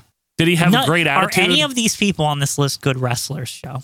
None of them did it full time. And yes, Dennis Rodman is probably a better wrestler than Mongo McMichael. Lawrence Taylor is better, too. I think Lawrence Taylor is a better wrestler. Sad, but... I think Mr. T may be a better wrestler. Okay. However, I think he's better than Pete Rose, Mongo. Could you give him that? Yeah. Could you just give him better than Pete Rose? yeah, I'll give him better. I'll fucking certainly give him better than Pete Rose. Okay. Because look what he did. I mean, you named all the things that he did. At It's least a he was lot. committed. He meant it. With that said, though, I think the best I can do, Quinn. Could we put him over LT? Yes, but that's it. Aw. The reason I can put him above LT is this, and this is the only reason. They appeared at the same thing. Yeah. But then, like, Mongo did all this stuff after Mongo that, said and LT all never that did. shit LT's doing, that's really cool. I want to do it full time. But first, I'm going to announce. Yeah. You know, I can learn everything in the business. the reason I can't. That's basically it. Now, look, if I really. I think Rodman might have been a little bit better than we gave him credit for. I mean, the dude had the heart, too. He had the personality True. for it. He really did try. He was an NWO member. He's multiple matches, multiple years. It's funny that Mongo could have fought Dennis Rodman. Like it was. They existed in the same universe, Quinn. Yeah, it was very possible. Did they ever cross paths? That'd be fucking awesome. Like on just some Nitro. It's like it's a warm up match Yeah. for Dennis Rodman. It's like he's gonna have to take on Mongo. He's a rough customer. Oh, you're right about that, Tony Schiavone. Like Lee Marshall. That's one thing I could always say about Mongo. Just on an aside, when they said Mongo's a rough customer, I kind of believed it. Well, it's true. Like he's not. You don't want to fight that guy. I wouldn't fight Mongo. Yeah. Seriously. I just don't think that he did anything important enough or memorable enough to be higher than where he is. And yes, I know Rodman, but He was important enough to warrant a Twitter account that's called That's Our Mongo. That's a big deal. I just don't consider him much of a celebrity. Yeah, that's the one thing. It's like it's borderline, man. He's like a mid-tier football player. Yeah. Like, I know that he was good. He's kind of like Ed Too Tall. No, not that guy. Who am I thinking? Ernie Ladd. It's like that kind. It's the 90s version of like Ernie Ladd. Like a football player that, yeah, he was a big deal, but he left football. Yeah. So he wasn't like, he never made it to like top levels or whatever. Ernie Ladd's also a better talker and wrestler than Right. Steve McMichael, for the record. Maybe that's what Mongo was like attempting to try. I don't think he had Ernie Ladd in mind, if that's I'll be like Ernie Ladd. Like, I remember him. I used to watch him all the time. An idol of mine. Like, that shit. I just can't see justifiably putting Steve McMichael any higher. I'm That's sorry. fair. But Okay. I love him. It's an admirable number 8 spot. He should be above LT because fucking WrestleMania 11. Who cares? It is not that good. I'm sorry, but who gives a flying fuck? Okay, Steve McMongo, number 8. I think we got a list, Joe. I think we have a list. Now, I just want to mention a few people that got yeah, I always close. forget. Here we go. We got close here, but they didn't get enough to get into the top 10. Leslie Nielsen. Well, that's okay. See, I think he's a big celebrity, but I don't think that's top 10. Though. I didn't think what he did was very good. He did investigate. It was important. I like him a lot better in other things. He found The Undertaker. Maybe he'd still be missing, Joe. The Undertaker. I know. Yeah. Steve Allen. Oh, yeah. Very good. Very good. Very good, but one Appropriate time. acoustic environment. Yeah. On that note, ding, ding, ding. Alex Trebek. I can't. It's like a nut. I don't. I love Trebek, but I almost think that's like why Regis seems bigger is just because he's like way better than fucking Alex he did Trebek. more than Trebek. And Marla Maples. She did nothing. She was in the sweaty locker room with the Nasty Boys. Remember? That's hard. That's hard to do. Tough. That's true. Bad Bunny. What? I watched one of his appearances. I'm like, this guy's like, yeah, he did a flip or whatever. Cool. This person, the next person, I'm actually surprised didn't get more votes because I thought he was absolutely fantastic, relevant, and a great heel. Floyd Mayweather. Yes. I really thought we'd be talking about him. Interesting. He was tremendous. He was. You know what I think that hurt him? 2007. That's like when he was around. 8, yeah. Like or 9, whatever it was. Like was. that time period. And Big Show. Yeah, they should have had him fight someone cooler. It's always Big Show. Yeah. Just like dragging shit down. Listen, I love Big Show as like a guy. He's really nice or whatever. Yes. But like, this is not the kind of this is not a Big Show thing. No. And then Alice Cooper was right behind him. But he just held the snake or whatever. Nightmare music. Yeah. Honky Tonk Man made that better. Yes, he did. Honestly, yeah. Yes, he did. But those are just some of the names that didn't make it. But thank you for everyone that voted. And a reminder, vote for next season's Royal Rankings. It is available now. Quinn, this puts a bow on the Royal Rankings of celebrities for the season. Next week will be the flush. But I say it's time. We officially count it down. Number 1, still number 1, Andy Kaufman. Number 2, Cyndi Lauper. 3, Mr. T. 4, Bob Uecker. 5, Mike Tyson. 6, Regis. Great. 7, the commentary every time. 7, Dennis Rodman. 8, Mongo. 9, Lawrence Taylor. And 10 is Pete Rose. That is the Royal Rankings, the best celebrities in wrestling of all time. Quinn, when we come back, kind of a palate cleanser of sorts from that New Zealand trek we made last week. God, that was horrible. It's All American, folks. WWF All American Wrestling, and that'll be coming up right after this.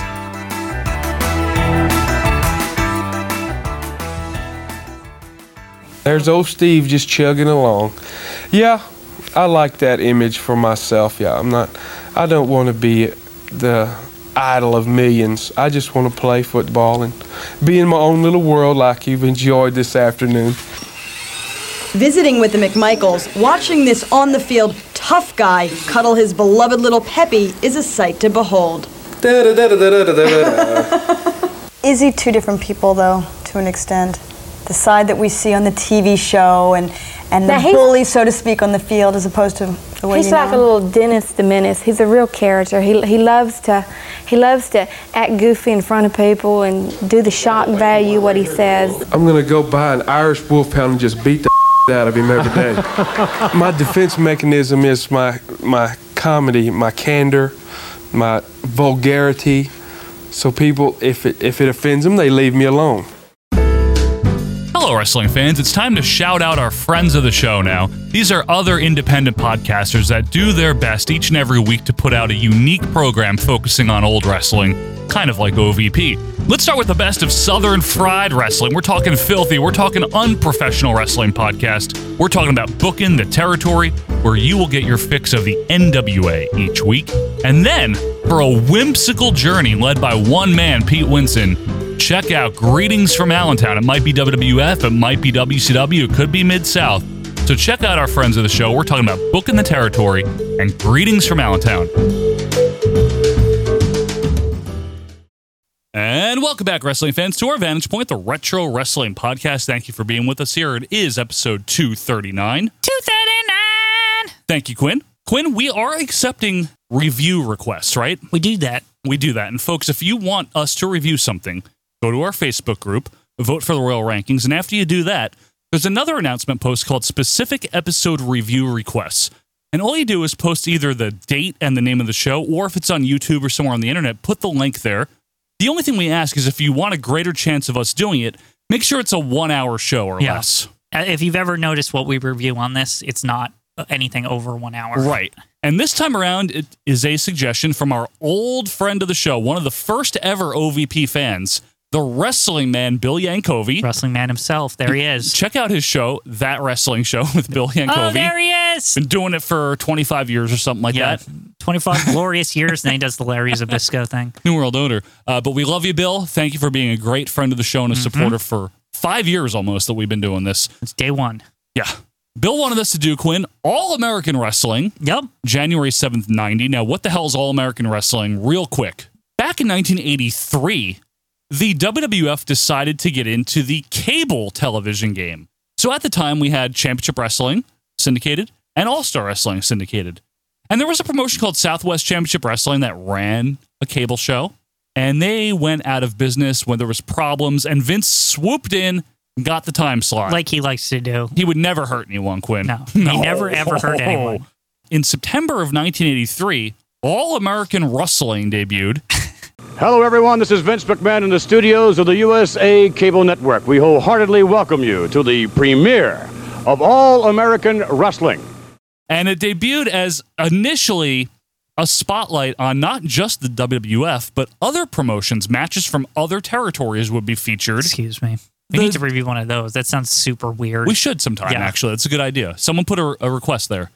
And the general idea is that Vince did this not to spotlight the other promotions, but to try to woo certain superstars from these promotions and territories. And, hey, they'll know who you are now. Correct. You can come over to me. That type of thing. And quickly it became a recap show, more or less. It's very recappy. It's very recappy, and the most notable version is hosted by Mean Gene. I want to say from 86 onward is Mean Gene.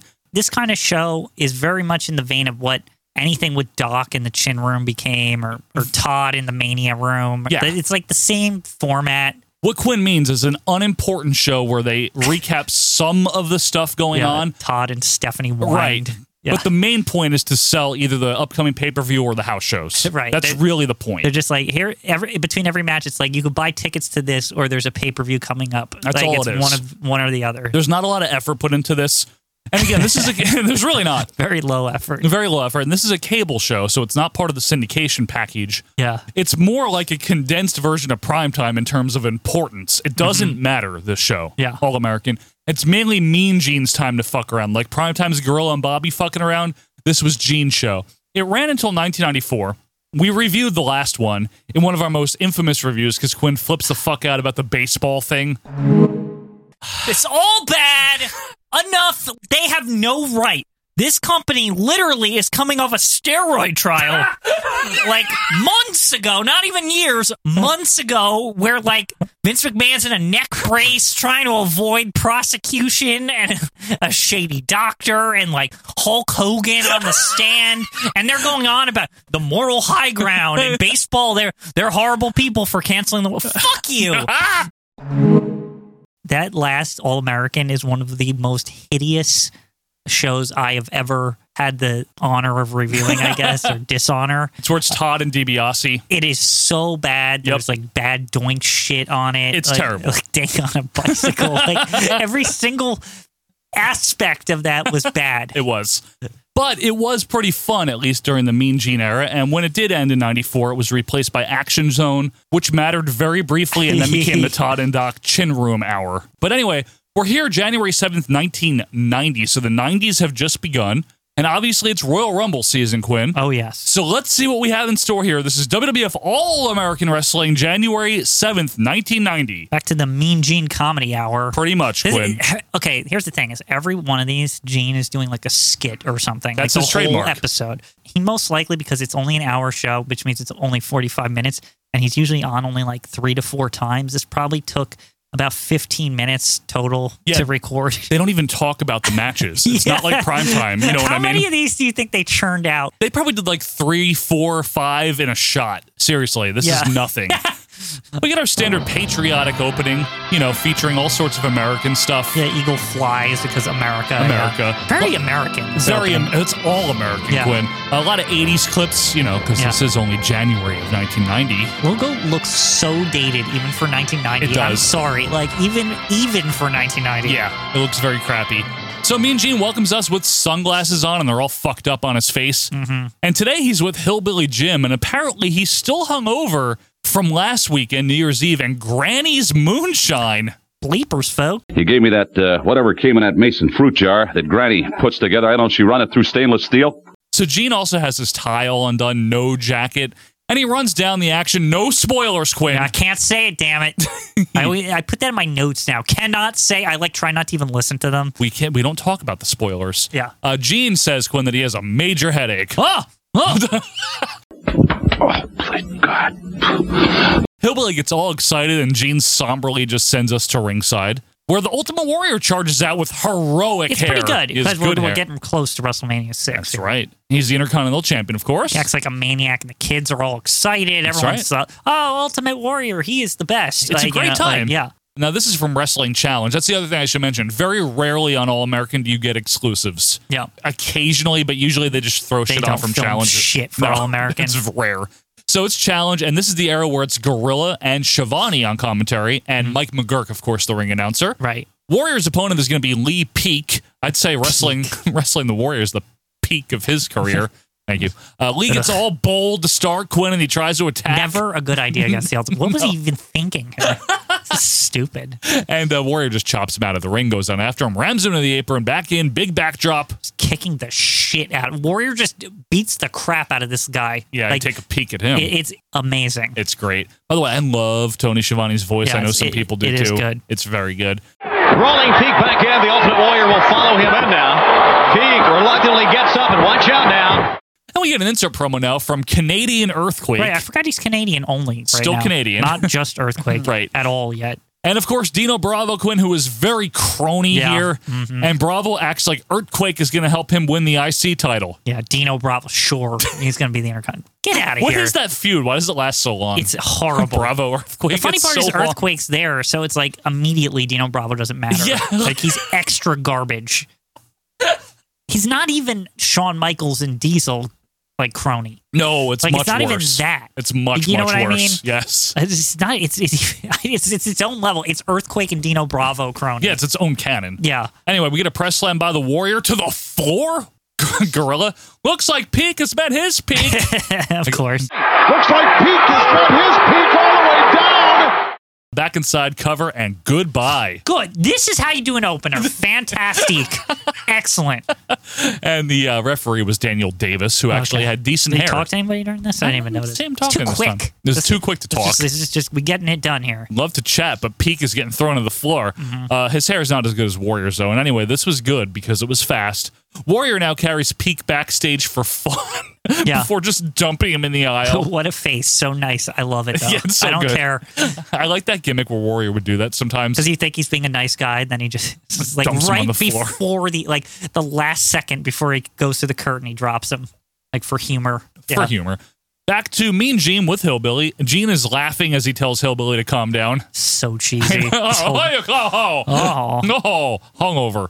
Gene then asks, what day is it? And Hillbilly tells him it's Sunday. And then Hillbilly Jim wants to offer Gene some, I got some possum livers, with the pickled pig's feet. Yep, all the disgusting stuff, Hangover, get it? Yeah. Hangover. What are they writing for a sitcom with this? This is very like Raymond or something. Or Becky when she drank too much on Roseanne. How about if I get over and bring you some of them good old possum livers covered with pickled pig's feet?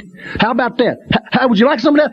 We now cut to update with Gene before going on his bender. So this is like pre-recorded Gene. Yeah. So he's not hungover in the update segments. Right. And this is from the pages of World Wrestling Federation magazine, of course. And the top story right now is Brutus Beefcake, what a package, versus Rick Martel. Gene, Brutus Beefcake, quite a cut-up. Saying all the things. Also, Quinn, he keeps calling Rick Martel Rick the Fashion Model Martel. I heard this. And good thing they didn't stick with that. Too much. Too long. The Fashion Model Martel. Isn't it implied? He's not like a clay model. You know what he was saying, though? The Fashion Model Martel. Rick the Fashion Model Martel.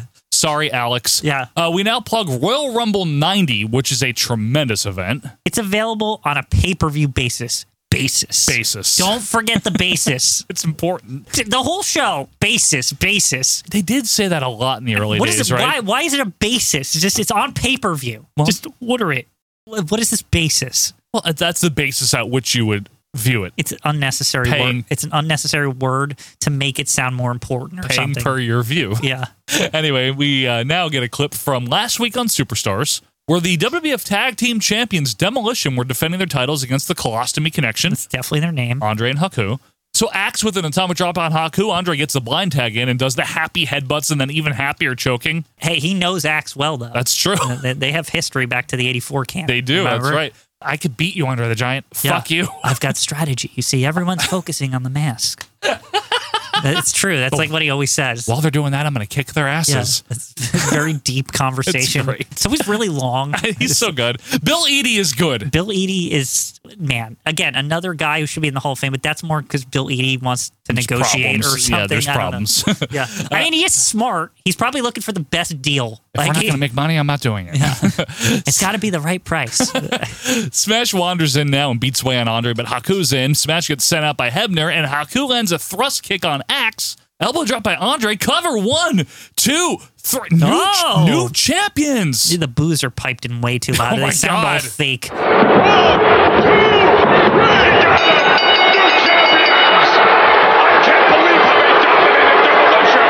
It's the thing I always say. They go into business for this. They're like, oh, we got to see a title change. Yay. Like, we don't care if it's a heel or face. We just saw it. Something happened at this 4-hour taping. This horrible, like all these jobber matches and stuff. In Wheeling, West Virginia, wherever they are. But Joe, you know it's true that the cheering because something happened. No, I know. Like it's a real thing. You know what? It's also a problem. They're mixing on superstars in general sometimes in the late 80s, early 90s. Oh, yeah. The fake crowd noise is way too loud. Yep. Anyway, Bobby is glorious in his celebration. And you know what?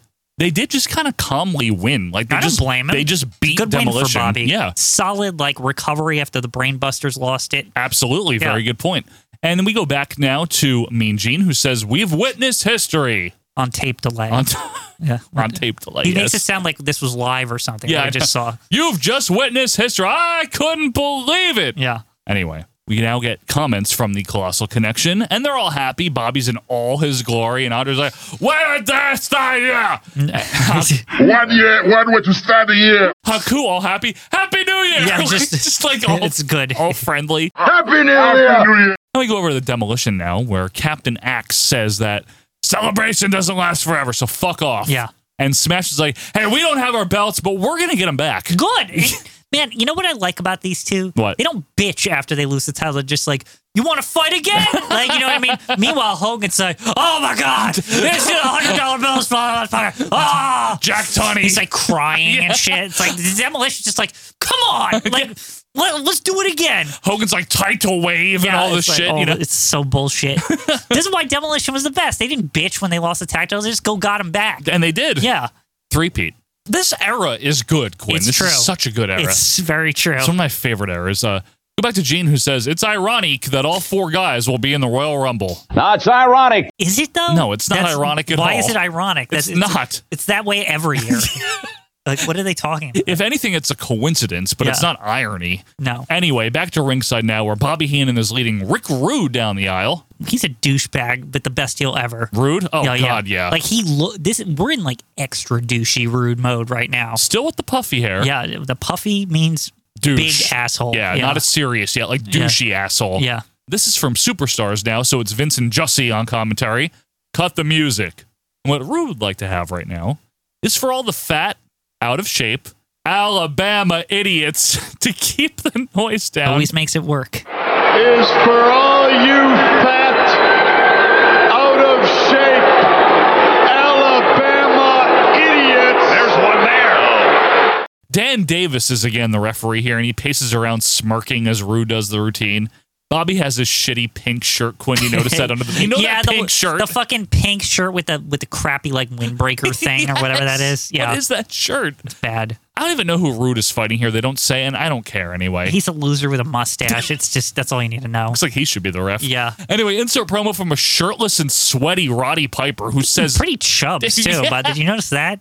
Yeah, he's chunky. Yeah, which is weird because like within a couple months he's in really good shape again. Yeah, like in 90, I remember later like in all 90. of a sudden he's like toned and like thin and stuff. Now, Piper, as usual, says nothing and everything. You know the way he is. Oh, Yep. I'm going to tell you something about Cabbage Patch. Yeah, yes, it's Piper. Who knows? Like I don't know. I never It doesn't know. matter. That's the point. Like you're supposed to be like, okay, Yeah, like, that's Roddy Piper. yeah, that's what he does. It's fine. Back to ringside where a Weasel chant is in progress here, and a Rude Awakening just gets the pin. Good. Quite a pace, Quinn. I love it. I love it so much. That's why this is a good pick, Bill. Yeah. Rude swivels away as Vince brings up the Jesse the Body Award. Yes, we're still talking about that. Bobby now announces Rude as the winner. And now it's time, Quinn, to pick a lady for the other Right. Rude Awakening. The Rude Awakening, like kissy The kiss. kissy face Yeah. version, yes. So Rude gets on the mic and says, after close observation, there isn't a female in Alabama woman enough to lace my boots. Nobody has ever topped this heeldom. Yep. Like, he has zero redeeming qualities. There is nothing, you can't say anything positive about Rick Rude. He's not cool. I don't think anyone has ever been able to, like, replicate this. It's He's hard. Purely horrible. He's- Like, there's nothing positive you can say about him. No, he's not nice From at all. the day we meet him in wrestling to the day he leaves wrestling, Yep. he's just an asshole. He's never nice to anybody. No. He is mean to women. Yep. He's mean to other people. Yep. He's an asshole. Yeah, there's nothing good about him. He's the best heel of all time. All the men hate him. What I do like about his heely aspects is that the women, when he comes out, are all like, They look past the heeldom. They don't care. but they're sitting next to their husbands or boyfriends, They which care. just makes it so, it's such a perfect gimmick. It is. You're absolutely right. But you know what? I'll tell you. We go to Sean Mooney now in the event center, specifically for All American. Just to annoy me. Why is he here? Like, we already Got a hype shit. This show is a hype show. The whole thing is a hype show. Oh. Mean Gene's been saying pay-per-view basis 50 times. He has, you're right. And Mooney now hypes up the Rumble, including that heroic Bossman Duggan match. It's very good pay-per-view basis stuff. Remember. It is. It's one of the greatest matches of the year. It's fantastic. It's a great match in 1990. Dave Meltzer gave it negative stars. He's horrible. That's not right. At least 3.5. It's. I think we did give it like 3 something. It was good. good. It's so good. Anyway, first promos for the submission match. That's right. So Jimmy Hart is here, all proud with Greg Valentine. You've been a thorn in my side for a long time, Ronnie Garvin. A thorn in Jimmy Hart's side, and now we're going to put you out. I'm okay with these comments.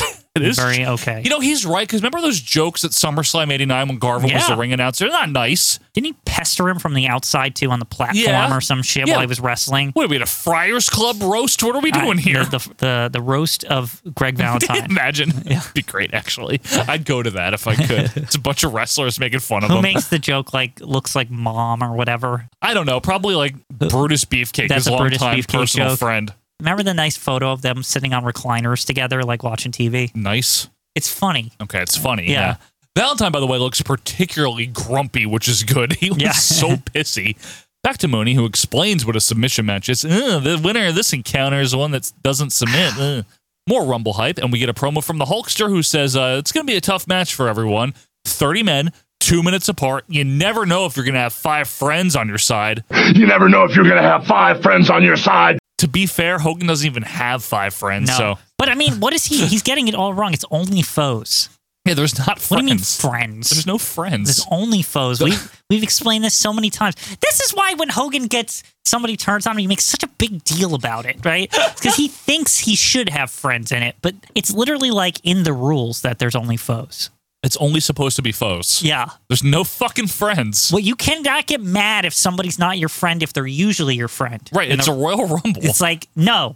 Just no. Every man for himself. Yeah, only foes. Not every man help Hulk Hogan win. Yeah.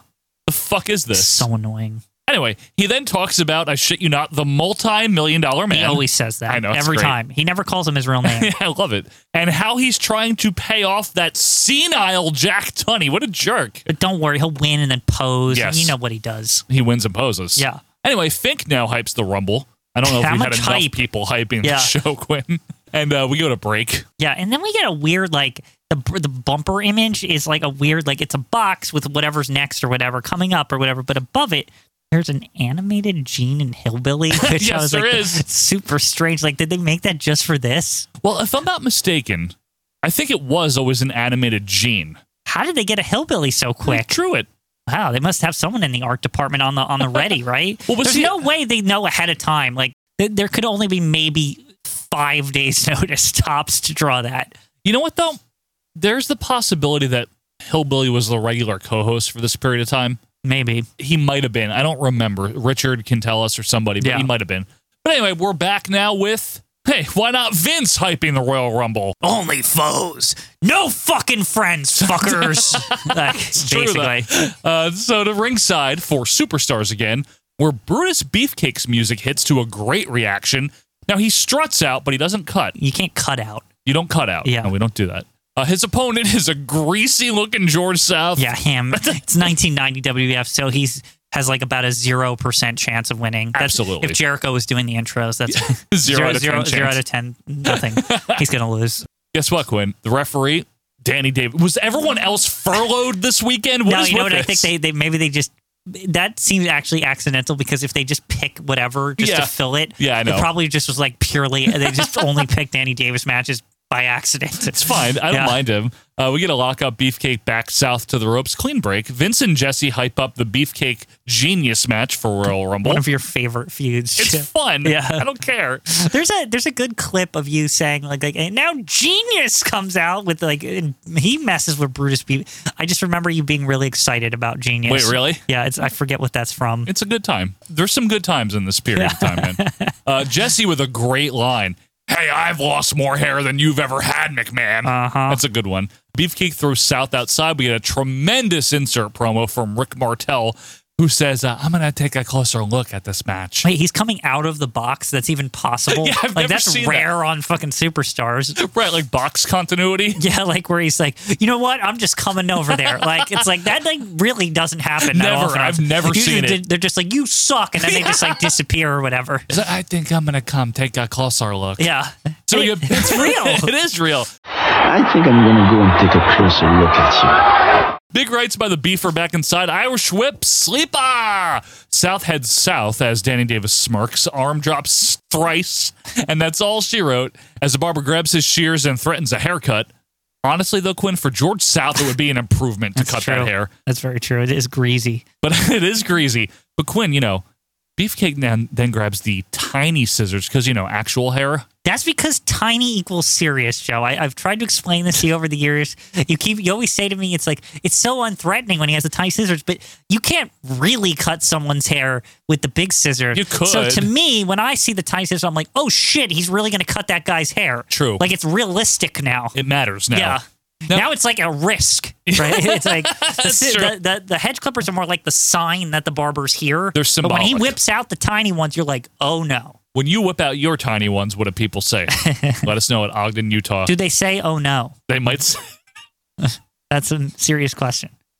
Now, I gotta say, Quinn, it's really not very nice that Beefcake does these things. He's a fucking dick. Whatever. It's not nice to cut people's hair when they don't want one. He didn't really ever turn face, technically. He just got, kicked out of that tag team. That shitty tag team Yeah. because Dino Bravo was there. Yeah. They did him a favor, honestly. They did him a favor, yeah. But anyway, suddenly Rick Martel does wander up to the platform looking like he's about to flash people in Central Park with the Yeah, trench it's coat. like, what the fuck? It looks so weird. Dressed This like Don outfit Imus. It's like, haha, you want to see what is under. Look at my coat. You see what's under my coat? Look at, this is how a real man dress. I love early model because he's really trying way too hard to be this character, and he Yes. can't speak proper English, so it really That's why it works. It's so hilarious. That's why that's a great gimmick Yeah. for him. Because when he has a face, he just sounds kind of doofy.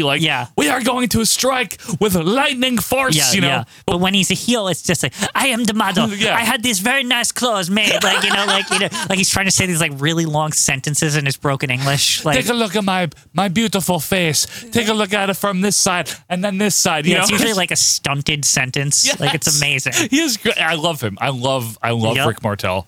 Anyway, he gives Beefcake a bunch of shit and says his style sucks. He's like, you look like a bum. You're an insult to fashion. I love it. You understand? This is what a man with class should look like. Beefcake then heads Martel's way, so the model runs away. Of course he does. Yeah. Danny Davis meets him there to get Martel the hell out of there. Earl Hebner and Mike Chioda wander out also. Beefcake, however, has a hold of Martel's very stylish trench coat and fedora. That's my coat. He says it. He does. He's like, he Hey, points. that's He's my like, coat. hey, that's my coat. He has my coat. It's real. This is a better character, honestly, at age 36. I'm realizing this is a better character than I ever really thought. There's when I was nuance to younger. it. There's very much Mountie style nuance. Yeah. That you have to look for. Yeah, you don't notice it on first viewing as a Yeah. kid. Must be a French-Canadian thing, huh? Yeah. All the nuance. Style up there. Style. That's how they do it. That's right. Anyway, Beefcake stomps on the hat. Is Martel looking like a stockbroker on a coke bender now with the white shirt? That suit was very like Wall Street, but cocaine Wall Street. Yeah, 87 Wall Yeah. Street. Beefcake then cuts up the coat, which honestly, Quinn, really just mean. Yeah, I don't like that. It's not nice. It's probably expensive, or they lent it to him because he's a model, right? That's how they do it. Oh. Which means he has to return it, so it's super mean, which also means he's going to have to pay for it now. Sir, what happened here? The wresler Imagine that uses him- yeah. scissors to cut the hair, he cut up my coat. You got to believe me. You have to believe me. You have to. Would have been a good vignette, actually. At the return desk or whatever. At Bloomingdale's Yeah. or some shit. You have to believe.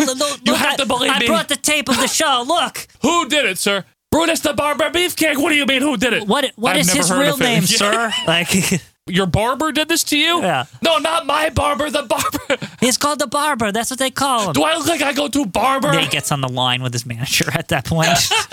So we're gonna have to ask you to leave. Yeah.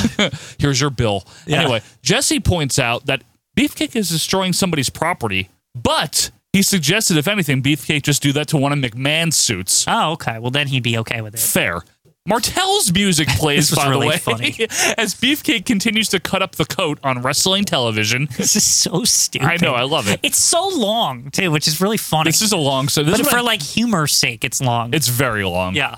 Beefcake then puts the coat on, and this, Quinn, proved to me that his attire does look like he cut it away with his clippers, because when he puts the Martel coat on... So he cuts the sleeves off, so he's wearing it like it's like an Ultimate Warrior coat or something. Like a duster, but it's all frilly because he cut it. Right. So Jesse was always right. What a package. What a package. The fans love it. Random cut now.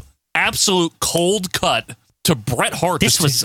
what the fuck was this? I don't know. That's what I mean. They don't just care. like a live show. It wasn't even like for like superstars or anything like that. It's just Greg Valentine taking on Bret Hart in the Meadowlands. The camera's not good. Like everything's poor. Yeah, it's a all of sudden. Meadowlands house show. Joined in progress, Tony and Alfred Hayes on the call, which I like them. Bret Hart with a couple of his own.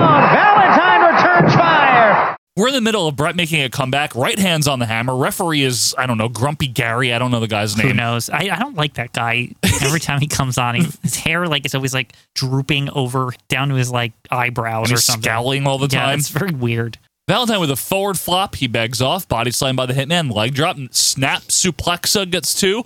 Irish whip by Bret. Fist to the gut. O'Connor roll for a very close 2. This is definitely a 3. Who is this ref?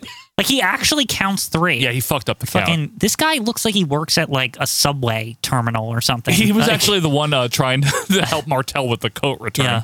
Anyway, Bret with his backbreaker, second rope on the inside, but Mr. Perfect hops up on the apron. Subway terminal. It looks like the guy Who works at the terminal. So there's always got to be like a human being. Like nobody really uses him. relatively the speaking. Guy, the guy behind the glass, but it's not even at the main station. It's at just one of the crappy ones. Yeah. The guy that has to watch over the place. Fucking Basically. 14th Street Station or Yeah, some shit. it's like he sits in Bowery. like a locked box because it's kind of dangerous or whatever. Just put a damn mannequin in there. It'd be almost the same. The lighting is practically like green in there because it's like the bulb is from like 1962. I swear some of those subway stations is a time warp. Yeah. Like, seriously. Imagine that's your like desk every day. It's got to be a good place to listen to podcasts though, because you're just it's like you just sit there all day. Like, who the hell actually is like, I'm having trouble with the ticket machine. Can you sell me a ticket here? Yeah, just jump the turnstile. When does that ever happen? It never I'm just happens. saying, because that's what that guy's there for, the emergency where the machine broke. Like, that's literally his job, is the backup. If you or someone you know is affiliated with somebody that works in a subway booth, tell them to listen to OVP to pass the time. No, but you're right, though. You go down in one of these stations, these shitty ones in New York, and you'll see ads for, like, Sears Roebuck. I'm just saying. It gets weird down there. For CompuServe. You're like, when was the last time somebody, like, did maintenance on this particular station? Red paint. Yeah. What's going on I don't down know. there? President Carter campaign stickers. Like, there is a train that stops there every couple minutes. It's just nobody cares about the spot where it stops. No, they just want to leave. Yeah. Anyway, Bret hits his backbreaker. Second rope on the inside. Mr. Perfect suddenly is out here and hops up on the apron. What's going on here? This is such a weird thing. This is very odd. house show. Very filler. Yeah. Bret is distracted, so Valentine lands a knee to the back. What is this, from June? I don't know. So then I check, actually, right? May 8th, 89. Close. Yeah. 7 months ago. Perfect has the green, the neon green. That's how you know it's old. Yeah, because he didn't wear that in I 90. only wore that in like mid 89. Yeah. To fill you in on the timeline, folks, this is when Bret and Perfect were having, guess what? A house show feud. Right. When Bret was like kind of a singles wrestler, but he wasn't really, you know. Mm-hmm. Bret's in trouble now, so the hammer goes after the leg. Perfect's still there, cheering on Valentine. Figure 4 is set up. Kick off to the turnbuckles by Bret. Roll up. 1, 2, 3. Fuck yes. Okay. Oh, wait. What? The bell allegedly rang before the 3 Fucking count. Morty over here. Yeah, this guy. Fucking Morty. This ref sucks. Worse than Terry Yorkston. Subway terminal guy or whatever. That's what we're calling him from now on if we run into him. Give me some fucking Subway tokens. Anyway, this unfortunately was a 20-minute draw, Quinn. Yeah. Seemed like it was pretty good. Brutal, though. I don't know. I haven't seen it I've seen this show. 20 minutes with Greg Valentine.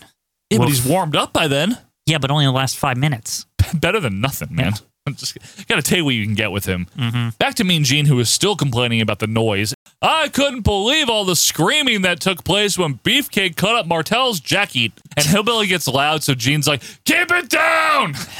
I don't know if I could take any more noise. It's driving me Boy, I nuts. tell you, it gets me excited when I hear all about this. Oh, I'm sorry, Gene Doggone. I'm just kind of... Keep it down! Okay, easy. We now go to Brother Love on this Superstars. is gonna be great. Quinn, with him, every heel manager. Good. This isn't, to me, this is like an all-timer. I love this shot of them all standing next to each other. It's great. Yeah. So we got Bobby Heenan, Jimmy Hart, Queen Sherry, Slick, and Mr. Fuji. It's already good. No one said anything yet. I mean, you got the Sister Queen there, like with Brother Love.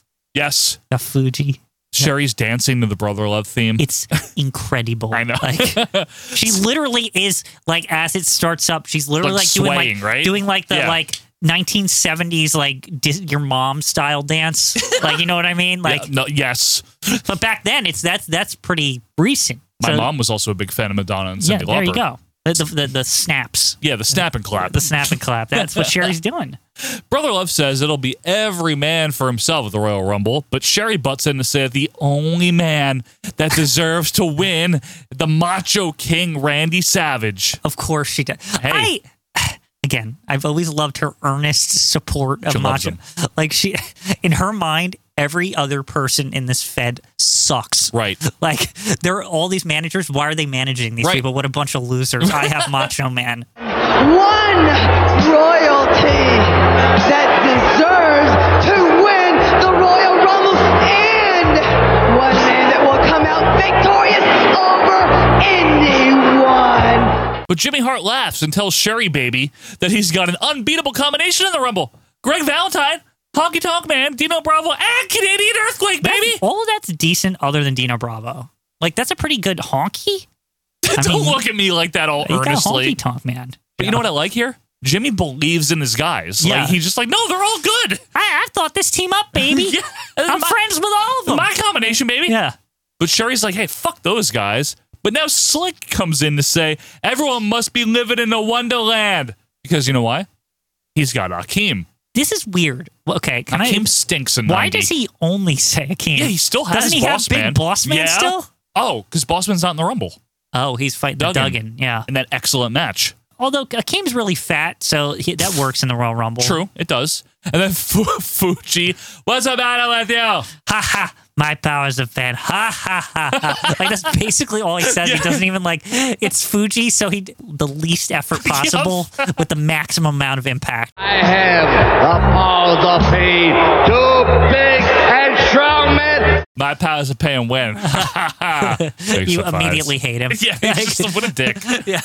And of course, Bobby comes in now to tell everyone to stop. And in very much Bobby Heenan fashion, he puts over the heel wrestlers, but guess what? He manages Rick Rude. Okay. And Andre the Giant. And Haku. Tag champs. That's right. And then he tells all the managers to fuck off.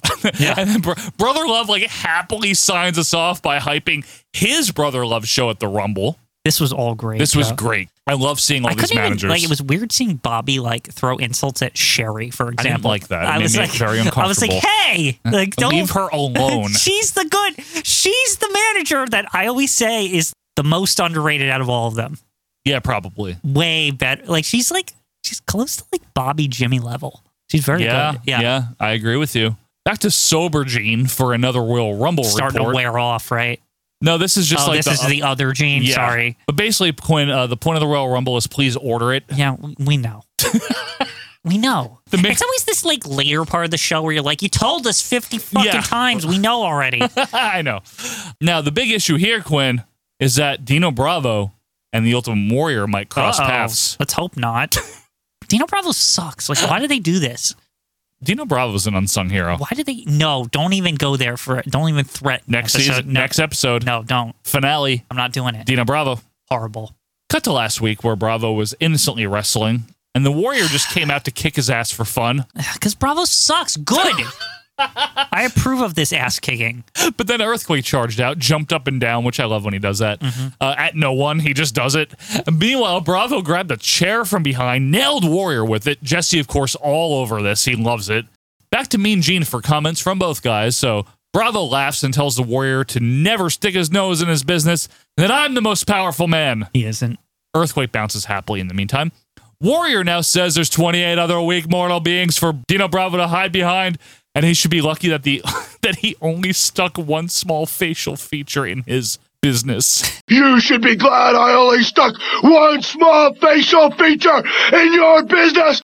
That's actually pretty funny. Warrior's good. It was pretty witty from the Warrior. Warrior's excellent during this period of time. This is the run-up. This is like before the winning best the title. before the world title. Like right before it, he's like at his peak. Yeah, pretty much He's so good. all of 89 until winning the title. He's incredible. Anyway, I'm not sure what the hell else he's talking about, but I'm fine with it. Gene now randomly says, maybe Shawn Michaels and Marty Jannetty will have to face each other in the Rumble. Let's hope not. Yeah. But there's more. The Bushwhackers will take on the Russos. That's fun. Why the hell not? It's fun. It's a good match. It's fun. I like it.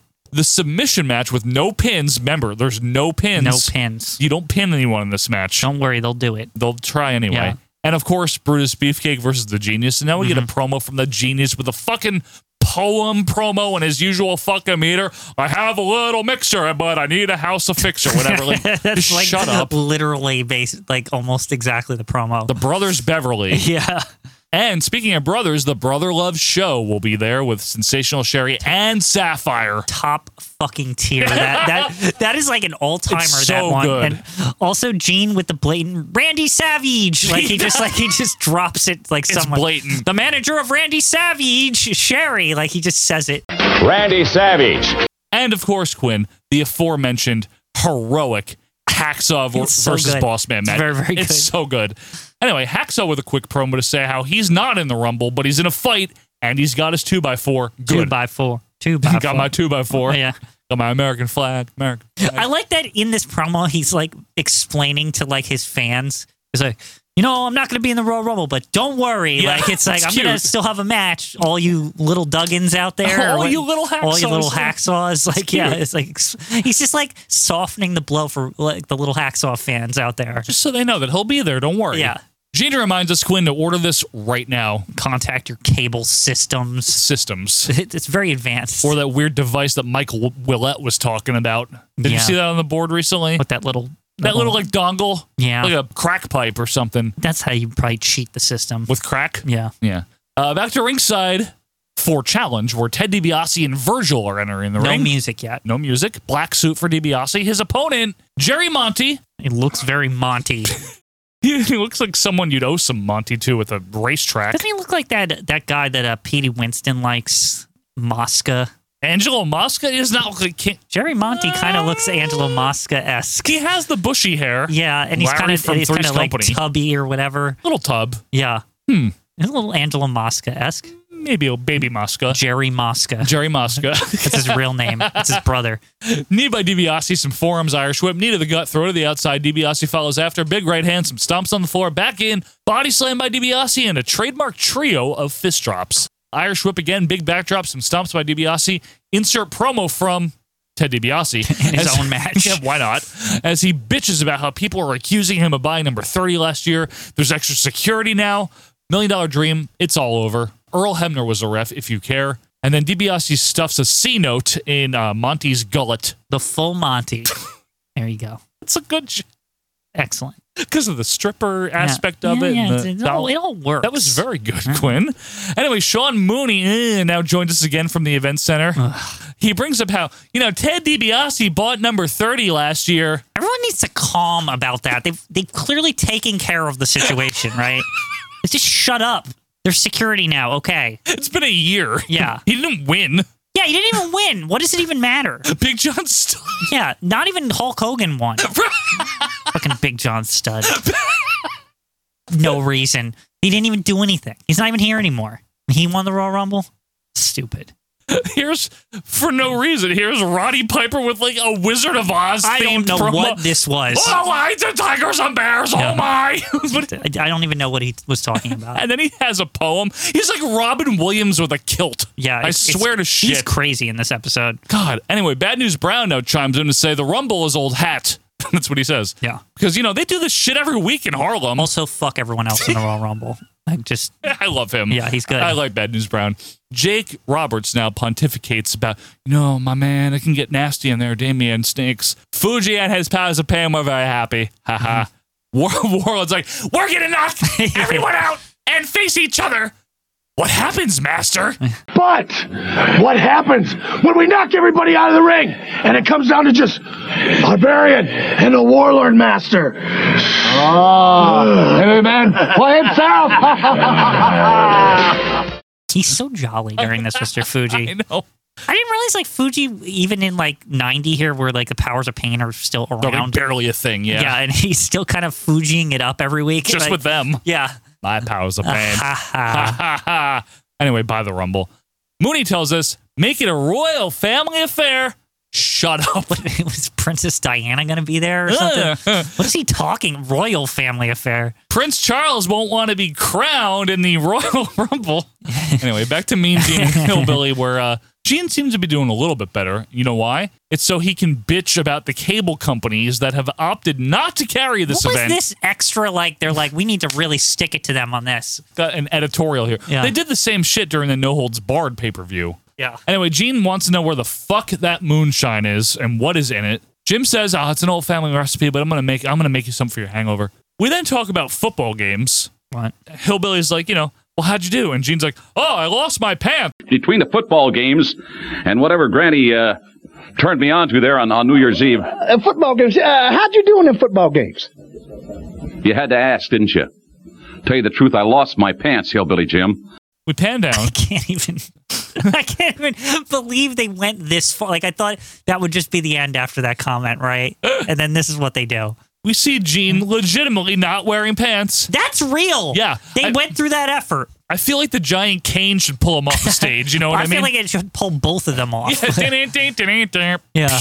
Or like just booze and then like tomatoes start being thrown out. Okay, bye, we got to go. And they're like getting chased off the set. That'd be great.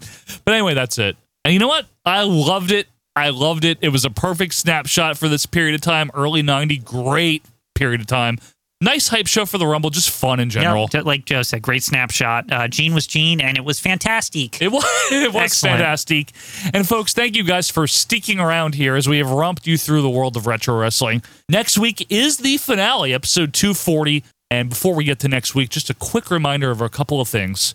If you have Apple Podcasts, iTunes, please leave us a review. It just does help us out. I don't know all the math and algorithms, but I know that it helps. Right. So if you could do that, we'd really appreciate it. If you want extra content, including all the pay-per-view reviews and the 84 canon, head on over to patreon.com/OVP podcast. Try it for the rest of September. That's my suggestion. Just see what you think. And if you don't like it, just cancel. But Quinn, we will be back next week, right? It is the finale. Dino Bravo, unsung hero. Stop. Definitely. Don't even. All right, we'll see what happens. But anyway, folks, thank you guys so much for being with us here. Obviously, we will be back next week, the 20th, for our finale. Until that time, be sure to follow us on Twitter @OVP Podcast.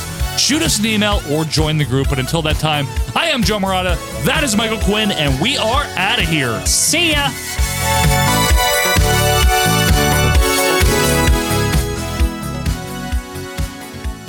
Right now, let's hear from some more of the combatants, beginning with Rowdy Roddy Piper. We're talking lions and tigers and bears. Talking January 21st, Orlando Royal Rumble. Ever since I've been this high, I've been rumbling to eat. Ever since I've been this high, I've been rumbling on the street. Now you got the cream of the crop. Every 2 minutes, one comes in till all 30 is there, or who's ever left. That's the bad part, or who's ever left. You see, when it comes to the jungle, I am the king of the Royal Rumble. Will you stop?